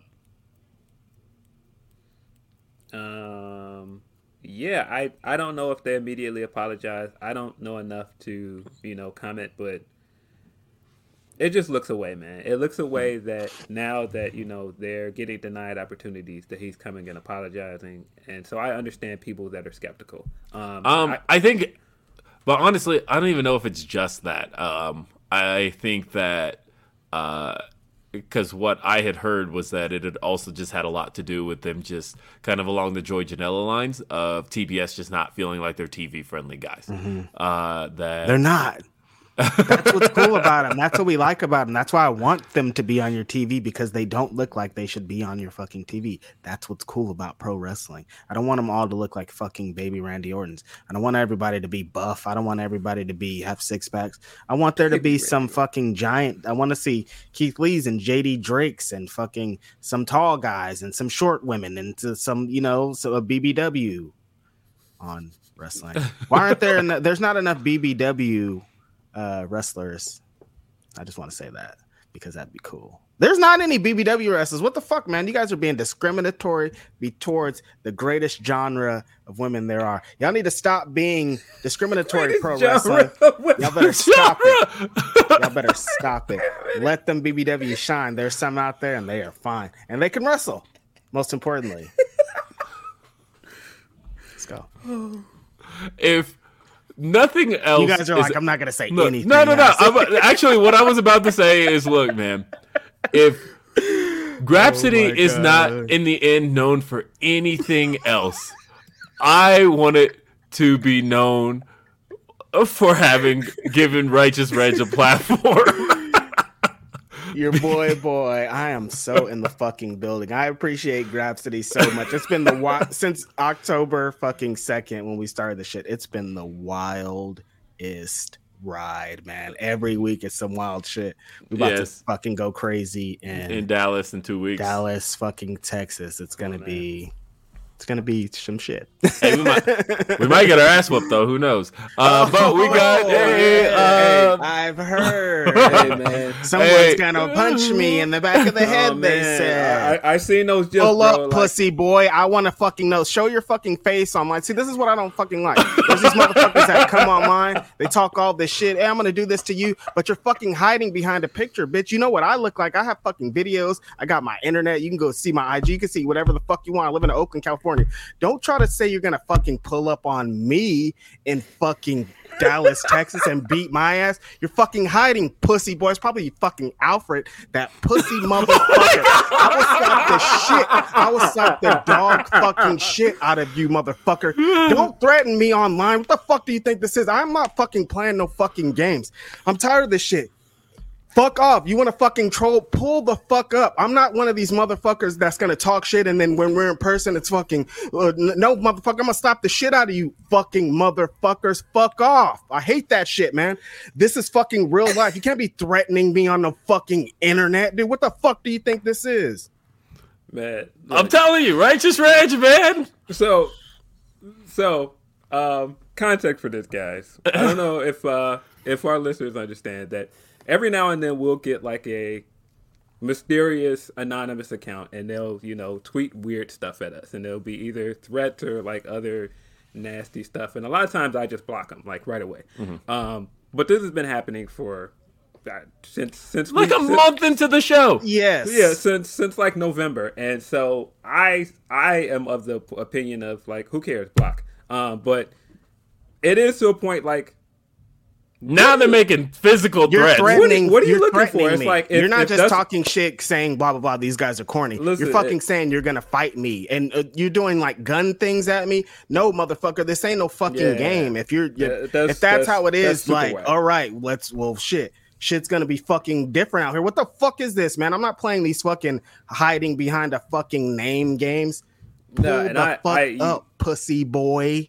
And you will never ever see me online playing like that because this ain't Chicago. Shit to play with, man. He's from Chicago. I live in fucking Oakland, California. You don't play with words, man. You say some shit and some shit's gonna fucking happen to you. I'm not online being like, hey, if I see motherfucker, you don't play games like that because people really do shit on fucking site out here. It's not a fucking game, man. It's not the internet where nothing matters. Shit fucking matters if you say that shit. Yeah, I don't play with that. You never see me say stuff like pull up or on site or none of that stuff because if you say that, you have to do that. Then don't. It's don't on say site that if you fucking say that's not what it is, bro. Like I don't play with that. Got me off my goddamn shit, man. Come on, man. But leave people alone online. If that's the end. I'm not like that. Now I'm not trying to fight people. I don't talk like that. I'm trying to see the BBWs. You guys hear what the fuck's going on here? I'm not trying to be fighting with niggas. I'm trying to rub on a butt. Yeah, come on, man. Y'all, come on. Especially over wrestling. Like, it's like... wrestling. I know, and then we're talking about pro wrestling, man. You're talking about... You want to fight over wrestling, dude? It's fake fighting. You want a real fight over fake fighting? That's not how this works. It's the stupidest not how thing any ever, of this man. works. It's stupid. Like, get a life, guys. I don't know who's making fake accounts to do this. If you're making burners, like, dude... Find something else to do with your time, bro. Like, or put your real face on there so we can see you fucking do it. Stand behind your shit if you're gonna do it. Hey, man, don't let me find out who you are. That's all I'm saying. That's not a threat to you personally, but don't let me find out who you are. Pussy boy. All right, let's move on. Numblocks says, does anyone else think it's crazy that Ridge Holland accidentally breaks Big E's neck and then the next week he gets to pin Kofi? Yeah, I don't really understand you got to take a week off after you break somebody's neck, bro. You can't get back out there. I didn't watch much of SmackDown this week. I watched all of SmackDown. It's all your fault, Philip Lindsay. I told you after. People was trying to tell you not to. Legit, my whole timeline was like, don't, stop it, don't, please, no. I told you not to watch it, man. Damn. Yeah. Okay. Just like I've been wanting to say. It's not bad. It's not a bad show, dude. It's just fucking boring. Worse than bad is boring. I would rather it be like, that show sucks. There's all kind of dumb shit going on, but it's not. It's just like regular, like It's nothing. It's just like, here's a show that no one really cares. There's no heart and soul. Classic fucking WWE, man. Hey, that's what CM Punk fucked around and found out. Because, like, CM Punk, when he signed up for WWE backstage, I think he thought that he was going to be like, all right, I get to come bury some awful shit. And then he found out it's not even awful. It's just boring. Yeah. And he was like, man, like he got to review the shows and just found out I'm not like actively offended by anything. I'm just not like engaged by any of it. No, it's nothing. Like it's fine. Like I understand why people are like, oh, it's not so bad, because it's not so bad. But it shouldn't. This is the number one. This is big fucking Vince McMahon, man. They are the ones. They are they are pro wrestling, regardless of how we want to say. When people think of pro wrestling, they think of this company. We should be watching this show. We should be every week fiending to see this show because of the talented wrestlers that they have. We should want to watch every WrestleMania. I should be like, damn, WrestleMania is in 2 weeks. I cannot fucking wait to see this show. But instead, I'm like, oh God, WrestleMania is in 2 weeks. I do not want to see this show. They don't care. It's soulless. It's slow. It's boring as fuck, man. It's just there. And it shouldn't be just there for this giant corporation of tremendously talented people. Just there. That's crazy. I'll say this, because I did watch SmackDown last night. I've been wanting to say this for weeks. I've said it to you guys. Look. These corny white men have ruined Shinsuke Nakamura's entrance. Like, Shinsuke Nakamura used to have the coolest entrance of all time. Like, when you think about when that entrance hit, I remember when he got called up in 2017, and he came out when Miz and Maurice were in the ring, and then all of a sudden, lights went out, and then all of a sudden, the red graphics come across the Tron. We get down. It was cool as shit in NXT. I remember I had a friend who had never watched pro wrestling before who thought Shinsuke Nakamura was the coolest thing ever, and that's what got him into pro wrestling. That was how effective the song was, all of that. I don't know, but when I watch it today, it's not cool. Rick Boogs is not cool. He's fucking corny. And like super corny, man. I thought I was crazy on this one. And then like people are like, "Oh, isn't it so funny how no, it's not. What's his fucking name? Pat McAfee gets up on the announce table and does the dance and all of that. That's so funny." And it's like, no, this entrance used to be cool. It's not cool anymore. It's fucking corny as hell. You guys have like actively made this uncool. And I think, and the worst part to me is, it's hard to notice until you go back and watch any old Shinsuke. I just recently, because Dallas just had me thinking about Shinsuke versus Sami Zayn. One of my favorite live matches ever. Like, legit top 5. And I've seen a lot of live matches. Go back and watch that. But even still, go back and watch some of that early Shinsuke stuff on the main roster. And it's just like how into the entrance people were. But let it be natural. Let the people be into it. Let the people feel it's cool. But when you then add elements on screen where you're like, no, actually, our announcer's going to get up on the table and he's going to be the highlight of this. Or we now have Rick Boogs get up there and do the introduction for it. And it's like, none of this is cool anymore. None of this is cool. I hate it. I fucking hate it. Look, to your point, when he debuted, had super cool Lee England next to him playing violin from Waukegan, Illinois. That was cool. You've got this Boog stuff. No, remember when they first brought his original theme back and people were singing the theme, even at Royal Rumble. Remember how cool it was when he came out and you could hear the crowd singing it. Just let the crowd sing with him. We don't need Boogs. We don't need McAfee. We don't need any of it. Stop it. Corny white people need to be stopped. Stop it. I'm sorry. I felt this way for a number of weeks, and I realized I hadn't gotten to say it on Grapsody because I feel like Shinsuke Nakamura has one of the coolest entrances all time. He does. Let that thing cook, man. Let that thing cook, bro. Let it cook. Let it be Shinsuke's. And don't tweet me. He's having fun. I know there's somebody waiting to be like, Grapsody, Oh, Shinsuke's having fun. surfing. He's surfing. He may be having the time of his life.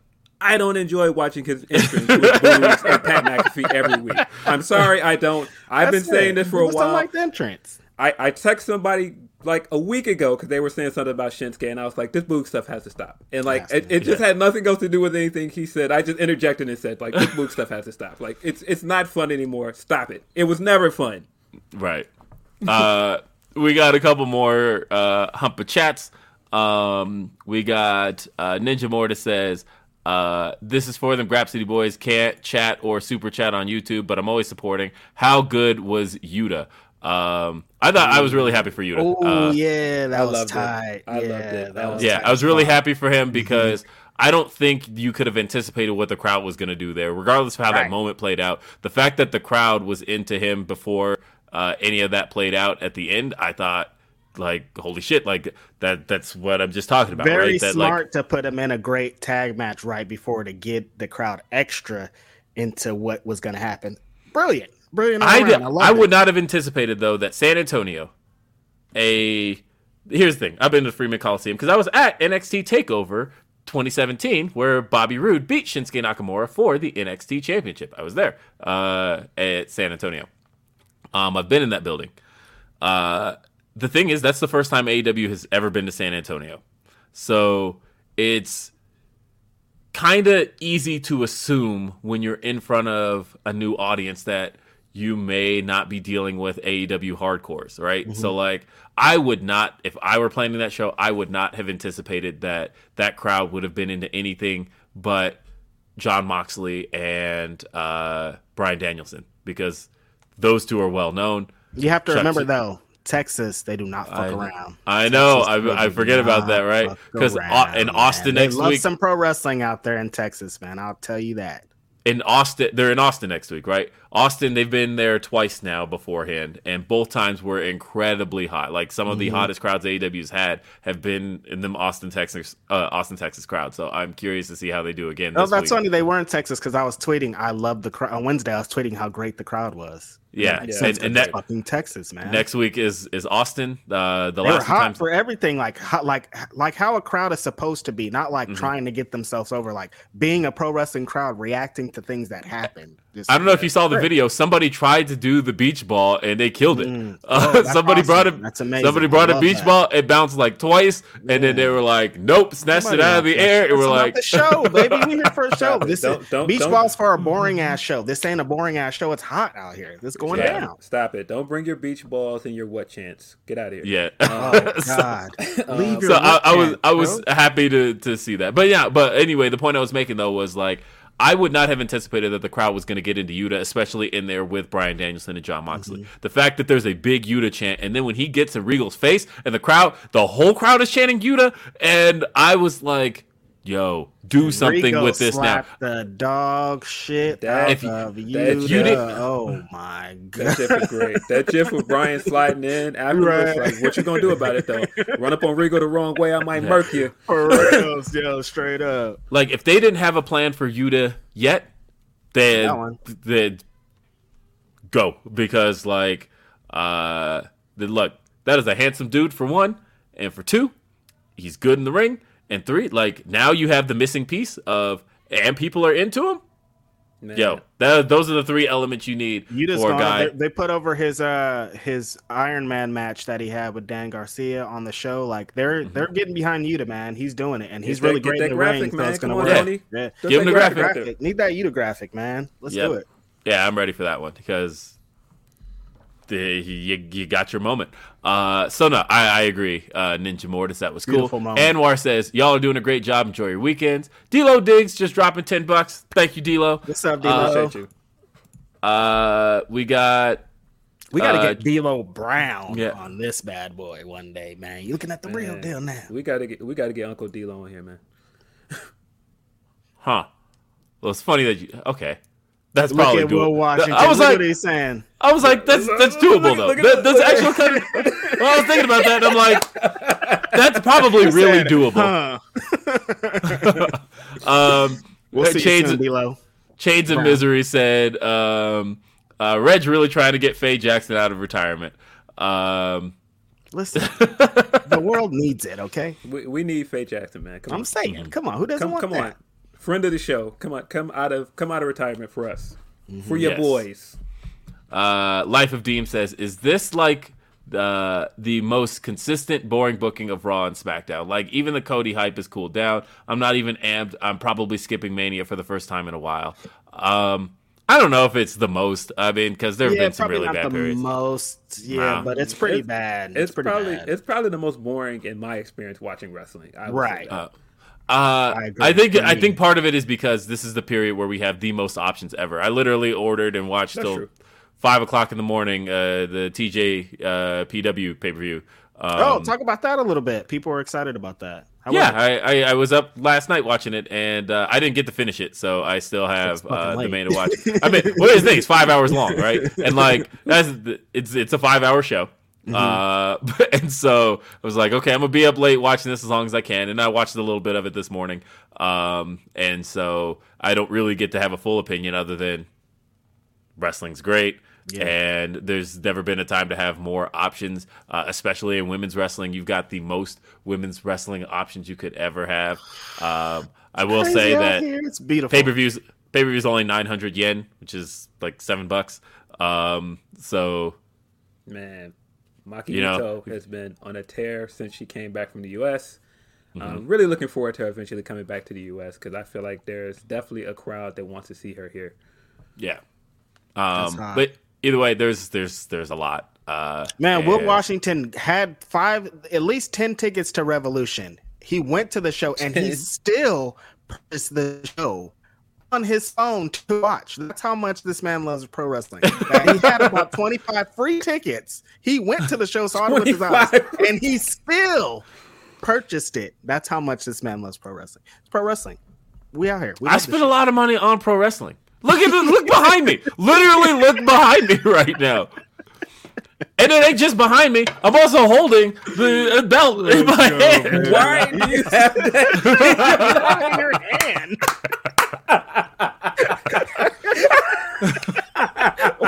Why are you holding it?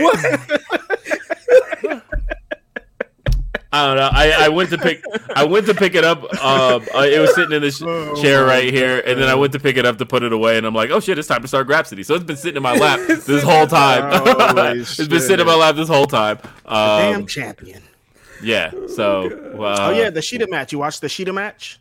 I got to the entrance, and then I was like, all right, I need to give this my. No, it's not the main event, but it's right after intermission, and I was like, I want to give this my undivided attention, so I'm going to finish watching it pretty much when we're done here. And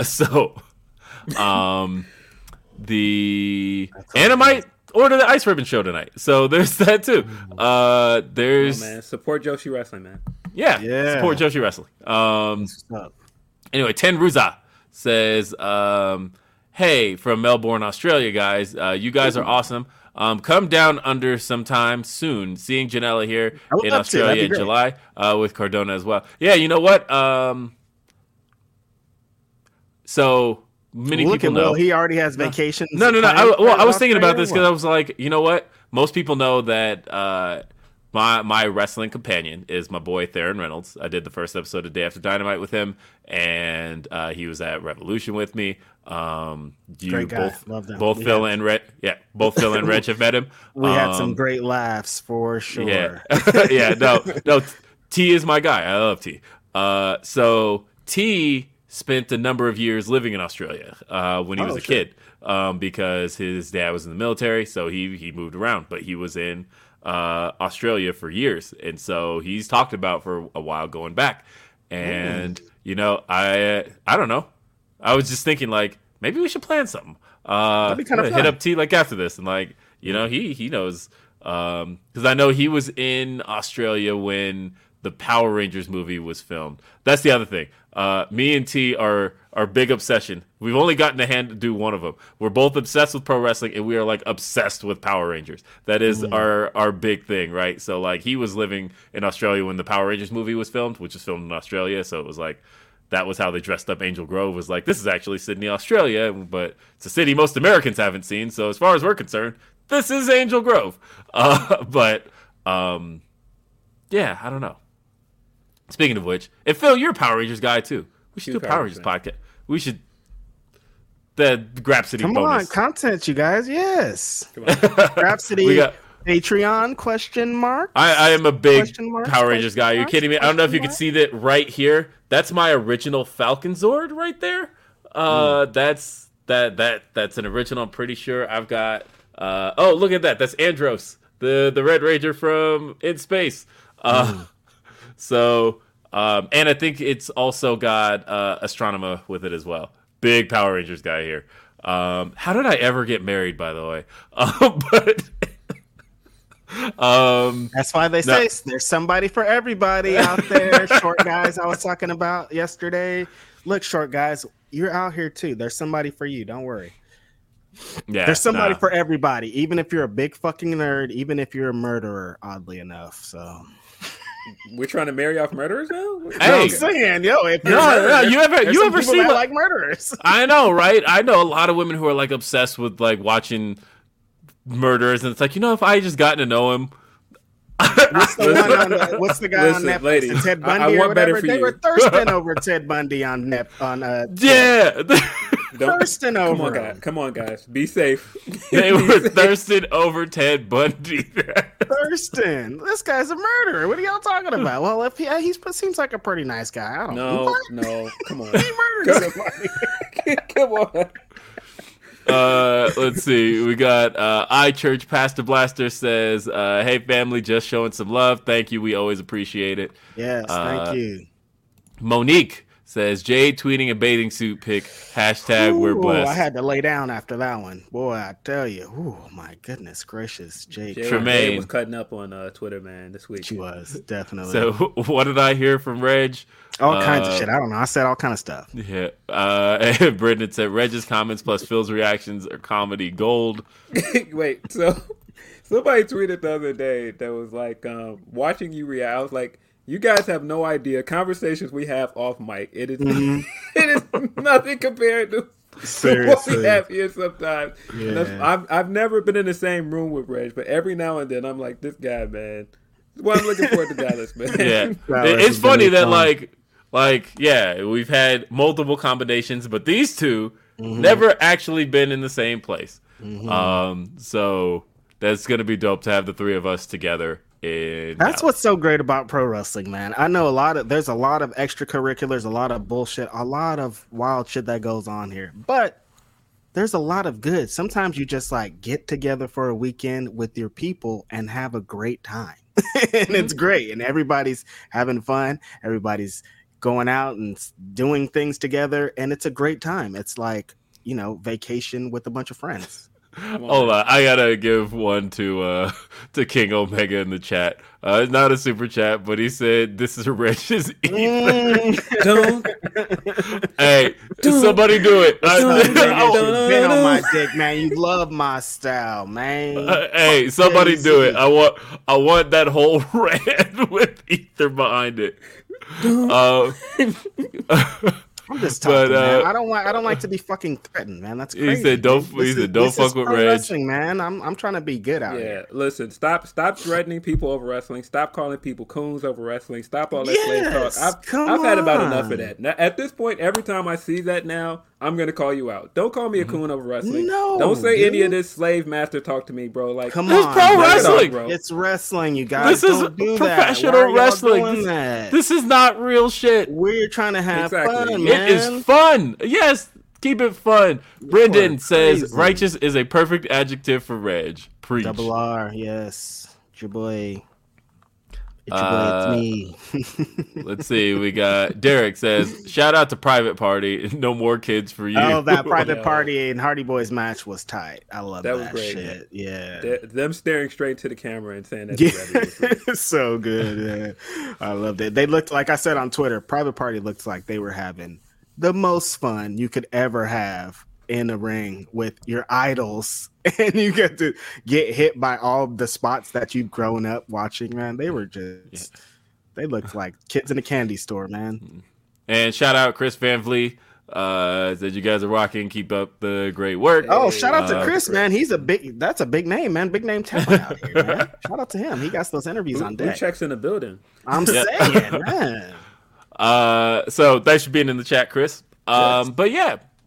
So what else we got? Okay, this is one you wanted to talk about. You know what's funny is I didn't even have to change this one because it was the number 3 topic from last week. But now we're going to. So it had an exclamation point last week. We're going to put a question mark here instead. So it's going to be Jeff Hardy.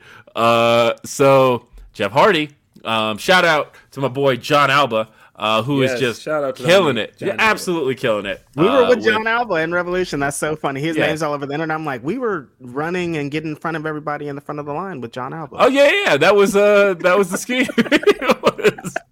We were scheming to get to the front of the line with John Alba. Yeah. No, shout out John Alba, though. John Alba, cool as hell.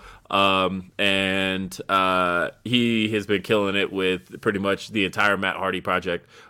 This week, had an interview with Jeff Hardy that dropped this week. Got some headlines, I tell you, boy. Man, Jeff Hardy. Okay, so it's been both sides of the coins. People are either like Jeff Hardy's dumb or Jeff Hardy's great. He talked about this famous match in WWE at this house show. He said, I was in the match, I hit all my spots, and I was ready to go. So I just hit my spots, left the ring, and that was it. And so people are like, you're unprofessional. His statement after that, though, where he said, I figured they're not going to do anything to me. I'm Jeff Hardy. So he didn't think there was even going to He didn't think there was going to be a consequence for that at all. It was like, I did my spot in the match. I wasn't feeling it, so I left. I mean, and in hindsight, they really wasn't. They were trying to get him back. So it's like he was kind of right. So here's the thing. So I see a lot of people are doing this weird internet thing. They did the same thing with the Swole thing where, okay, I saw a quote somewhere here, and I didn't watch the interview. If you watch the interview, the tone is so different. Yeah. And people are running with this. It's the smartest thing I've ever done. They're just taking that part of it and acting like, all right, well, he did this to get released. John asked him specifically in the interview, did you do this to get released? And he said no. That's your answer, guys. Stop making up conspiracies. Stop assuming. He answered your question. Now, could he be not telling the truth? We don't know. But he gave you your answer. The fact that he said he didn't think anything would happen as a result of that is like, yeah, no way. Yeah, so the story is this was the house show in Dallas, or not Dallas, it was in Texas in December. And, he finished up his spots, he left, and then that led to, of course, the erratic behavior, and then he got reprimanded. That led to them drug testing him and telling him that he needs to go to rehab or they're going to release him. He ended up getting released. Then they got the test results, which they tried to withhold from him. And then once they got the test results back and saw that they passed, they tried to rehire him. They tried to offer him a Hall of Fame spot. And at that point, he was offended which I feel him. He was like, no, I don't want it. And so, my thing with all of this is whether you think what he did was okay or not, leaving that match, what they did is not okay. Them trying to withhold his test results and smear his name, essentially, and him having to bring a lawyer in to get his results. And, yeah, that's not okay. And I've seen people say, well, both sides handled it bad. There's a power dynamic here, guys. Like, yes, a company has more of a power than Jeff Hardy does. They control the narrative here. They control what his image looks like going out the door. So yes, it is worse for them to try and smear his name going out the door and then rehire him and not clearing it up. He had to clear it up himself. So yeah, listen, it's a stupid house show match, and they're trying to act like this is the most unprofessional thing they've ever seen. A company that released like 200 wrestlers very recently. You want to talk about unprofessional? A guy that we saw jump off a 30-foot ladder and destroy his body for this company that would immediately after withhold his drug test and, create a narrative or put him in a match in a bar when he has all this. Like, you talk about professional. Like, let's talk about professional then. Like, his one compared to their 100 unprofessional things that they've done to him. So, like, let's relax on talking about professional with the fucking WWE. And he did everything they asked him to when he came back. He did that bar match. He did all of the goofy addiction stuff that they asked him to do. He never complained about it. I don't know. I can see why people don't like what he did, and they're saying it's unprofessional. Is it fair to the people he worked with in that match? Probably not. But at the same time, it does not matter. It's a fucking house show. Even if it was on Raw, it wouldn't matter. These shits don't matter. We move on the next week, and it does not matter. I do think it would have been different if he walked out on a televised match. Yeah, definitely. But he didn't because he knew, I've been to 1,000. I've seen the worst match of my life. The Big Show versus Kane at a house show in Bakersfield. The worst shit I've ever seen. That's 20 times They didn't chain wrestle at that match? No, they didn't. I don't know what the fuck they did. That's 20 times worse than what Jeff Hardy did. I would rather see Jeff Hardy work. We wouldn't have even known about this house show incident. We wouldn't have even known about it if they didn't handle it the way that they did. I mean, because you'd be surprised. Like, I think a lot of people don't attend house shows and don't recognize that. They don't know what was going on. Like there. Those shows, house shows are someone else. Like, there's a lot. Like, I'm not saying walking out on a match is the way to do it, right? But there is a lot of kind of a more laid back atmosphere at house shows where, like, the talent knows they're not working for cameras. And so in that sense, unless they're being told specifically this is being taped, that's the different story. But for the most part, it's so lax. It's so like, there's that clip of like Undertaker running across the apron. It's like a very famous gif, I think. And he's like, it's of a house show, and he's like being silly. He's not being the Undertaker because it's at a house show and no one's fucking filming it. No one was like, oh my God, Undertaker killed this fucking kayfabe with one house show appearance. No, have you ever seen Nobody cares. I will say one of the biggest things I could recommend actually is the New Day at a house show are fucking fun. Those dudes, they just have fun at house shows and in ways where like stuff they can't do or say on TV. Hey, ain't nobody recording this. Who gives a fuck? And they they have fun. House show in so long. Like, you ever seen the clip of Kevin Owens just like shit talking that fan while he's got Roman Reigns in the headlock? Roman Reigns is like trying not to laugh, and like Roman like covers his face, just dying laughing because Kevin Owens is just talking shit to a fan. Wow. Do you see that clip of Kevin Owens is like, I make more money than you. As a matter of fact, my last check had blah, and he's just talking about his whole merch check while he's got Roman Reigns in the headlock. Roman Reigns is just like covering his face, just like laughing his ass off. House shows, honestly, are fun. They're laid back, relaxed atmosphere that don't have necessarily, like, when you talk about unprofessional, it's kind of all unprofessional. But like I said, I'm not using this to say that walking out on a match is the way to go. But I am saying this is treating this like he did this on TV. Huge difference. And I've had shit happen on TV, by the way. Hardcore Holly flipped me off once he knew the cameras were off as a babyface. Hardcore Holly once came over, gave me the middle finger when he knew the cameras were off during a Raw commercial break. I don't know why you was beefing with Hardcore Holly now. What's going on? It was a Raw in 2008. And I was just not a fan of Hardcore Holly for whatever reason. And in hindsight, even looking back at 08, I'm like, why was I so mean to Hardcore Holly? He didn't mean nothing. Beautiful dropkick, bro. What's wrong with you? Hardcore Holly just out here trying to get his, man. Brock Lesnar broke his neck. Man. But no, that man flipped me off though. There wasn't no reason. I was like aggressively booing, and I brought this sign that was really for Triple H, but like it just said "Worst Champion Ever," which is actually in Vince McMahon's Titantron, by the way.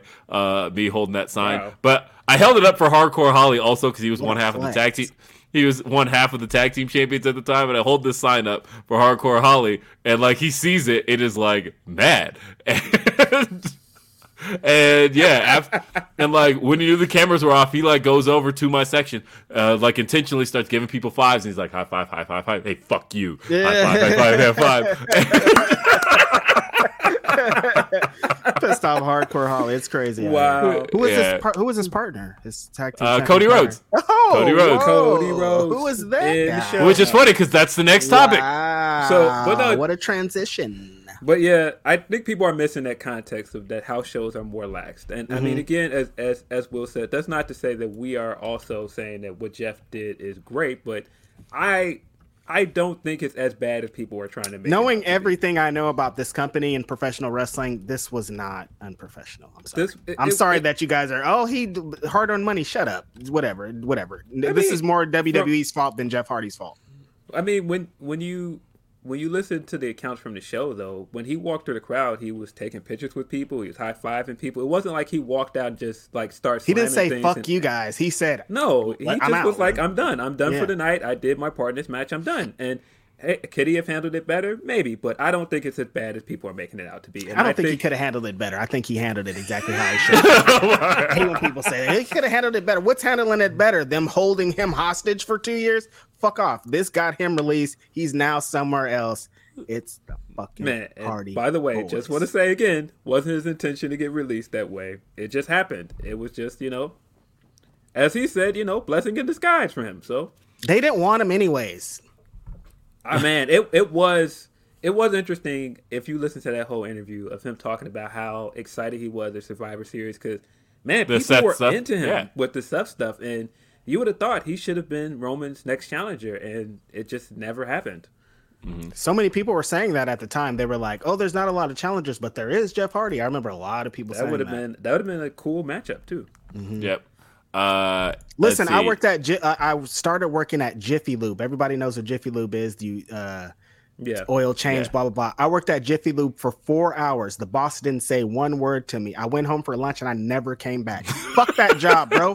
Fuck that job. Righteous Reg, this is what I always leave people with. They don't put your fucking resume on your tombstone. When you're dead, they're not going to be like, oh, this person was really fucking trustworthy to the WWE. No, it's going to say this guy's dead. Fuck that job. That job ain't shit. When you're dead, it's not going to be about that stupid job. Live your life. Hey. Rihanna Speaking of jobs, by the way.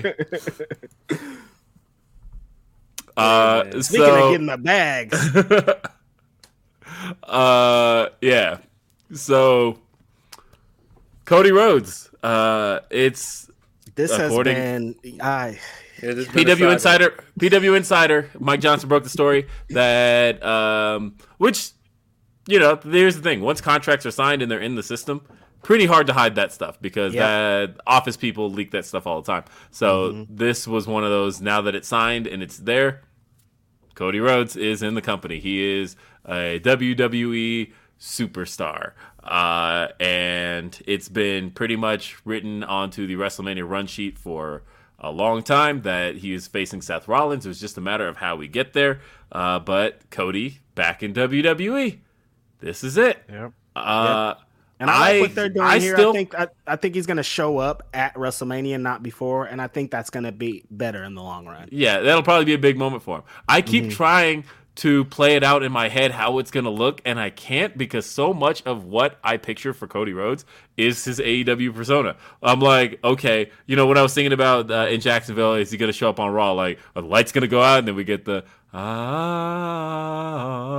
and then he rises from the Cody Vader, and then we get all the pyro and the music. Is that what's about to happen? I thought, no. Holy moly. I thought about that because I'm like, no, because the epic part of the intro it was made by Mikey Ruckus. That is owned by AEW. The song is not. The current version of the song. So you think he's going to use Kingdom?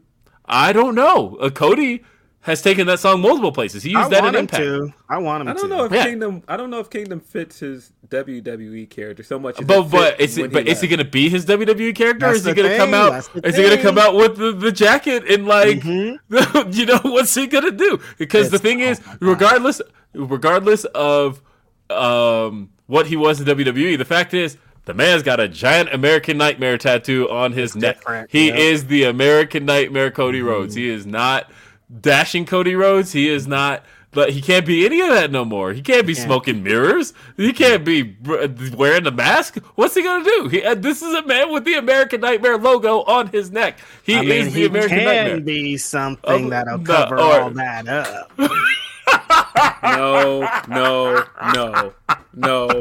No.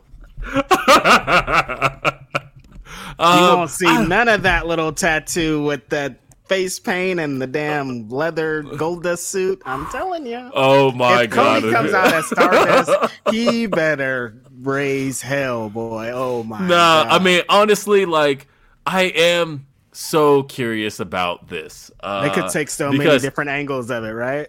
Because like, you know. I saw Louis' tweet earlier where he had said, you know, Cody's doing what's best for his family, you know, all of that. And I think he's specifically missing why this is such a jarring story. Because, like, when you think about Cody Rhodes and you think about all the things that Cody Rhodes kind of made a name for himself doing, he ain't going to get to do none of that in WWE. It's like, different. Cody has been the big promo guy, but like the promos that he's written, right? Like those are his promos. Unless he got it like written into his contract that he gets to write his own promos, he's not that promo guy, right? No, if he goes up and he's like, "Yo, I need 15 for this promo," they're gonna be like, 15 or what? Not in this fucking show. It's gonna be all right. You get It's like, okay, you get your 15-minute promo, but shout out to my cat who just walked in. But you get your 15-minute promo, but just make sure that you say "Welcome to Monday Night Raw" and don't say "fan," say WWE Universe. And like, it's gonna be like a fucking Mad Libs or something. Like, put your little thing in there. Yeah, and so like, and thinking about how this man set himself on fire, literally just like 3 months ago. This man did a moonsault off a cage. This man was bleeding every single match. Yeah, no more blood. The blood is done. He's not bleeding anymore. It's over. But yeah, I don't know. I think it's kind of like if you watch a guy that's like a big indie rapper for like the last few years, go, man, I'm not signing with anybody. I'm doing my own thing here. Like I'm controlling my own message, and then all of a sudden they just sign with Def Jam. It's like, yeah, okay, cool. Right. And so it's kind of like we know what's about to happen at Def Jam, bro. Like, are you sure? I mean, and that's not a knock at Benny, by the way. No, of course not. Yes, I think so too. Fucking Tenor Talk 4 is insane. But yeah, man, I am curious how this is gonna go. Shame on you, Cody Rhodes, for getting me to watch Raw this week. I will never forgive you for that. No, I'm just playing. I did watch it. I was just sitting there the whole time, like, all right, he's gonna come out at the end, right? And then I sat there at the end, and I was like, what was that? It was like the crusty, like, what? Do you think they're gonna try to? You think they're gonna try to tease that he's coming to one of these Raws before? They've been teasing it every week. They teased it after. I mean, they have been teasing it for a while. Yeah. Right. So like, you know, I think, you know, I had tweeted and I got a bunch of people who mentioned saying, you know, the hype's not dead. It's not so much that the hype is dead. I do, and I don't, because it's going to be a moment. When Cody shows up, it is going to be a moment because it's still going to feel so surreal seeing Cody Rhodes back in WWE. Right. I do think that, you know, when I think about some impactful debuts, thinking about Scott Hall, we just talked about that, right? And how, like, part of what made that so impactful was that it happened so fast. It was like, wait a minute, this dude was literally just on WWF television last week. All of a sudden, he's coming out on WCW. That's how fast that happened. WWE had the ability to, like, Cody Rhodes got out with a no non-compete clause. He could have did that. Yeah, they could have done that, right? Like, he was just the TNT champion, and, you know, they said he's been signed for like 2 or 3 weeks. Now, I take all that back because I'm pretty sure, and I think, trying to choose my words carefully here because I don't want to break a story here. I'm pretty sure Go Big Show had something to do with him not debuting. In that because Go Big Show just ended, I think, a week ago. I thought I heard that he needed to wait until it ended. Yeah. So, I mean, that would make the most sense. Yeah. So I think did that's that out back. there. I don't think you're breaking. I've seen that. Out there. Okay. Yeah, I thought I read that somewhere. Yeah. Okay. As long as it wasn't our group chat. Yeah. No. I've seen this. Okay. Good. But yeah, because I don't know. But I did feel like, you know, the moment was huge when it came out that, you know, shout out Fightful Select, the story was dropped. Cody Rhodes, free agent. He's working without a contract despite being the TNT champion. Then he loses the belt to Sammy Guevara, and then AEW announces he's actually officially left the company. Period. And like, there was all this buzz about what's going to happen. What is AEW without Cody Rhodes? Cody Rhodes has been the face of the company for a long time. Matter of fact, they're still. They updated the Rampage intro a couple weeks ago to replace Cody Rhodes' voice saying this is Rampage, and then put it back.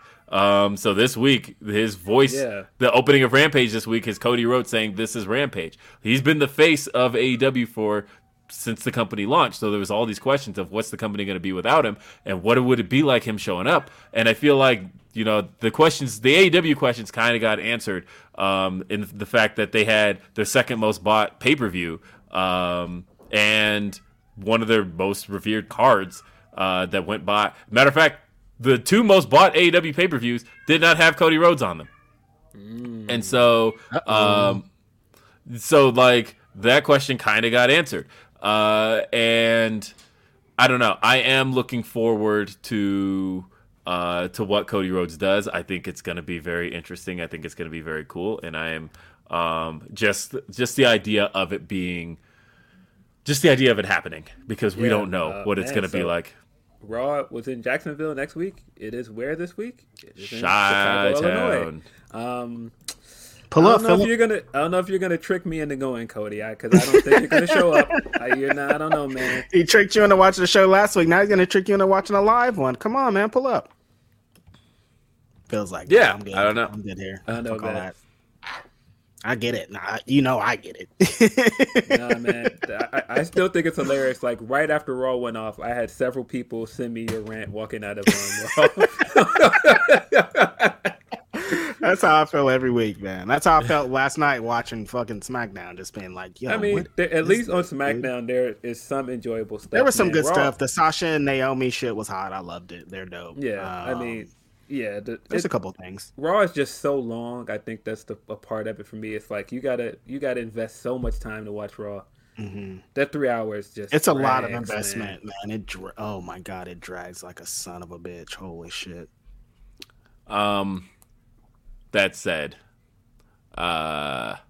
so couple more things to talk about. So our number one, of course, is our homie. That's right. Hey, I just realized we are followed by both women's champions in AEW, aren't we? But number one. Yeah, boys. Dun, dun, dun, dun, dun, dun, dun. Rosa is the AEW Women's World Champion. Mm-hmm. And she's got that great new belt. Yes. Do I have room for that? I would love to have that belt. I got to get a new shelf for that. But Thunder Rosa. Big, huge, super duper huge moment here in San Antonio. AEW Dynamite main event. Cage match, women's champion Britt Baker. There's history. They've been building this match for a long time. They started it out. They had the band for Thunder Rosa. They played some great Mexican music. That was a great mariachi. Beautiful. That was really cool. All women's mariachi, by the way. Yes. So that way to bring Thunder to the scene. And people we talked about Thunder a lot on this podcast, how when she used to be on Rampage and she would bring the crowd back, as soon as her theme hits, it's lit. Same thing here. As soon as her theme hits, crowd goes nutty. People have been wanting this moment for a long time. Thunder's been setting herself up to get this fucking win. And so they go in here, her and Britt Baker, and they have the matches that her and Britt Baker have. It's brutal. There's all kinds of stuff. There's chairs, there's thumbtacks, there's bumps off the cage, there's blood, there's all kinds of stuff. This is a perfect, great title-changing main event here with Thunder Rosa and Britt Baker. Man, so I saw that the pay-per-view match got a lot of hate. A lot of people didn't enjoy the championship match from the pay-per-view. And I'm just one of those guys where I feel like, if you're going to have people pay for a match, you should give them some payoff. And that's why I didn't enjoy that one as much, because I'm like, all right, well, you're going to give the payoff to them on TV, and that's cool. But it's like, why did I pay to watch the pay-per-view to watch that match then if you're not going to give us? Yeah. But with that said, I understand that. With that said, I feel like the payoff here was worth it. I feel like this match was great. The crowd was amazing, not just for Thunder Rosa, but it was really cool to see the women get that reception in the main event because they did deserve it. And I feel like Britt, as champion, has brought a lot to the division. She's been an impactful champion, whether that been, giving the other women spots in the main event with her, having the first ever cage match to end her reign.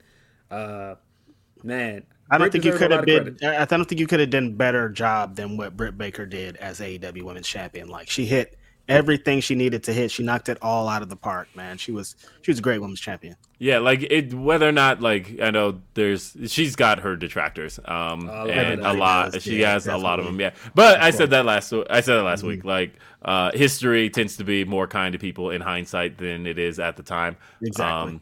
Case in point, there's a section of the internet that doesn't even know about Cena hate. Like, it's weird. That doesn't even make sense to me. That doesn't even make sense. Like, somebody tweeted, all I know is Cena hate. You know what I mean? Right. but now that his career is all in hindsight, it's like, nah, John Cena, he's the greatest. And so, I think Britt's reign will be looked at fondly.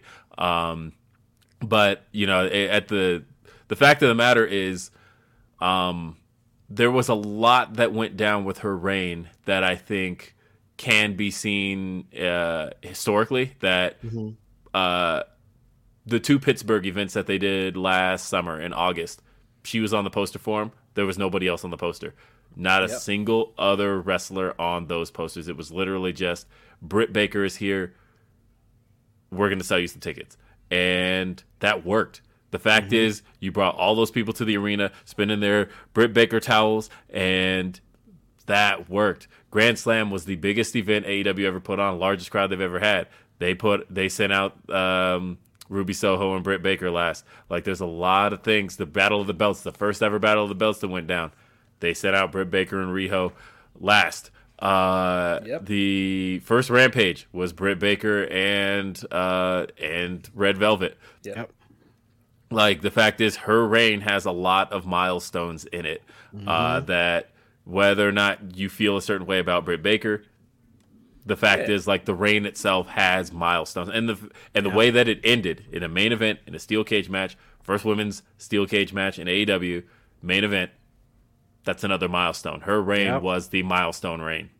Yeah, and I mean, you got to. I know people were like, "Oh, all of her matches start to become the same. It's a lot of interference." That's very true. Her matches did get stale towards the end. That was supposed to be the point, by the way, of the steel cage match, was that she's finally at a point where she can't have the interference. Right, but and to that point, I do think at the beginning of her reign, they had this issue with her because she was still a heel, but she was getting cheered the loudest. Like, she was clearly the biggest star in that division by the time she was champion, and she was getting cheered. Like, look at the Pittsburgh match. Like, Red Velvet's supposed to be the face in that match, and she is getting booed because Britt Baker is so over. Yeah. And so, I don't feel like she's all that recovered from that, by the way. I feel like when I see Red Velvet's music hit, there's a section of fans that still boo. Right. And I'm almost like, I would like to see what Red Velvet does as a heel. Me too. Agree. But yeah, that's why I'm saying, And also, go ahead, Phil. Yeah, I do think once you get here and you finally got fans to boo her, I do think that was the purpose of having all the interference matches and, making people get tired of her shtick. That was the whole point. And when I see people like, oh, her matches were the same, that was kind of the point, to get you to want her to lose. And if you know anything about pro wrestling, every pro wrestler's match is the same. Even Bryan Danielson. It's just how they break it down. It's called pro wrestling. We got to wrap here soon. We got to wrap here soon, though, so I just want to say shout out Thunder Rosa. I'm really happy for Thunder Rosa. I'm really happy she got that moment. Well deserved. Well deserved. And I want to see what she does with the belt. Who steps up? We got to have a new slate of contenders all of a sudden. They got shows coming up in Pittsburgh here in just a few weeks. Do we run it back with her on the other side? I don't know. Because Britt's going to be the babyface. Thunder's been setting up a nice little feud in Warrior Wrestling with someone named Athena. They had an amazing match very recently. So, yeah. That's There's right. things she they just can relinquished the Warrior Wrestling title as well. Mm-hmm. One more quick thing I wanted to talk about. Shout out Monique says, Rampage main event last night was golden. Love seeing Black Kings getting that spot. I'm looking forward to see where they take the Hobbs, Stark, Swerve, Lee storyline. I very much did want to talk about that because, yeah, are you kidding me? I was all smiles through that segment on Dynamite that started with the Acclaimed getting interrupted by Team Taz, and then Swerve shows up. You showed me that a year ago, I'd have been like, what?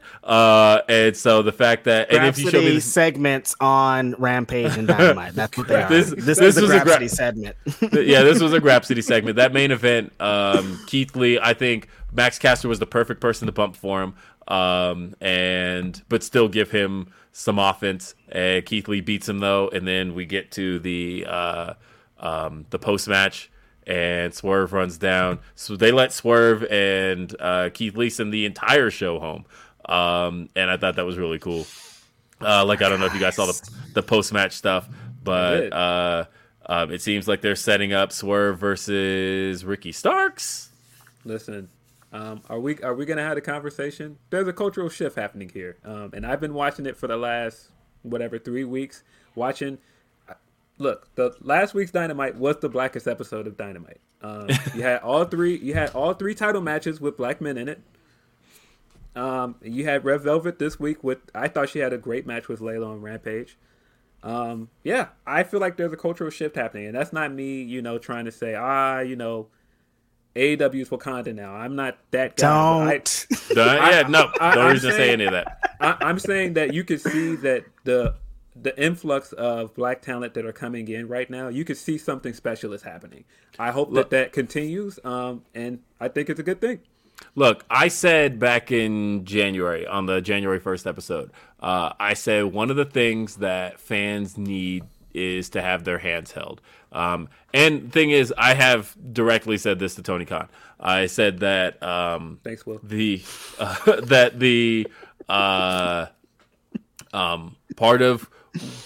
Part of the things that people appreciated about AEW was that you could kind of get a feel for who was up next. For 2 years, you knew Hangman was up next. You knew that MJF was going to rise. We've been watching just for the last 3 months. We could feel Wardlow was getting his rise, right? And I said that fans kind of need their hand held because they don't necessarily need a champion right away today.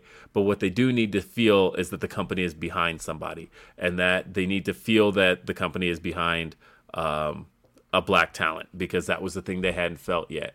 And now you have 4 guys that can all be AEW World Champions. I am seeing that shift right now. That's the thing that I'm seeing right now, that it does feel like, Scorpio Sky is TNT champion, but at the same time, it does feel like there is a need to protect Keith Lee to make sure he gets where he's going. It does feel like, they're bringing out Swerve to pop crowds. They're doing the Who's House, Swerve's House stuff. It does feel like he's somebody they're behind. But then Ricky Starks also has been really protected as of late. Yeah. I've said for a long time that Starks could be the first black AEW World Champion for sure. So, and the big homie, you never forget about the big homie. He is always out here. He still gets big pops when he comes out. Everybody loves his presence and what he does. And that spine buster that he did last week on Keith Lee was so fire. I think the thing I loved more than anything in that segment last night is how nobody felt out of place. That we had 2 guys who were previously in WWE and Swerve and Keith Lee, but at the same time, they did not feel above Ricky Starks or Will Hobbs. And so, I love seeing all that. Stars. I was all smiles through that segment. I was all smiles through that ending. Excited to see how this plays out. I love it. I'm happy. Derek Gordon says, Gail Kim literally eliminated herself from a battle royal because she was done with WWE's bullshit. Some people were just ready to be let go. Loved it. She did do that. Shot Kid 29 says, listening in the background while out because you guys are the best. Also, just ran into Dan Barry while at my local mall getting new kicks. Ricardo the bad guy says, watching late, here is some love, thank you. Fantasy book from Furthausen says, TK buys out Ali's contract, ROH Supercar, Ali versus Gresham main event. No, I'm not even gonna. We can't. There's no hope for that. We're not gonna be using our shit in court. Brendan says, as someone who has followed Thunder Rosa since NWA Power, it made me so happy to see her get her flowers. Man. My favorite wrestler, she's so charismatic.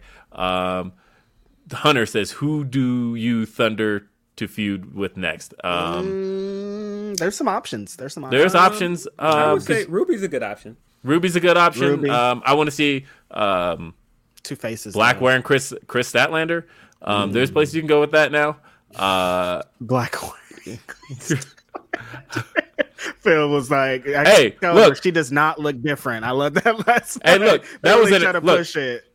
Look, that was an incredibly black episode of Rampage last night, right? We had that main event segment, right? We had Red Velvet, we had House of Black, and we had Chris Statlander wearing black. So, like, black. Really, black on black. And shout out AEW before we go. Black women's TBS champion. Mexican woman AEW women's champion. That's huge.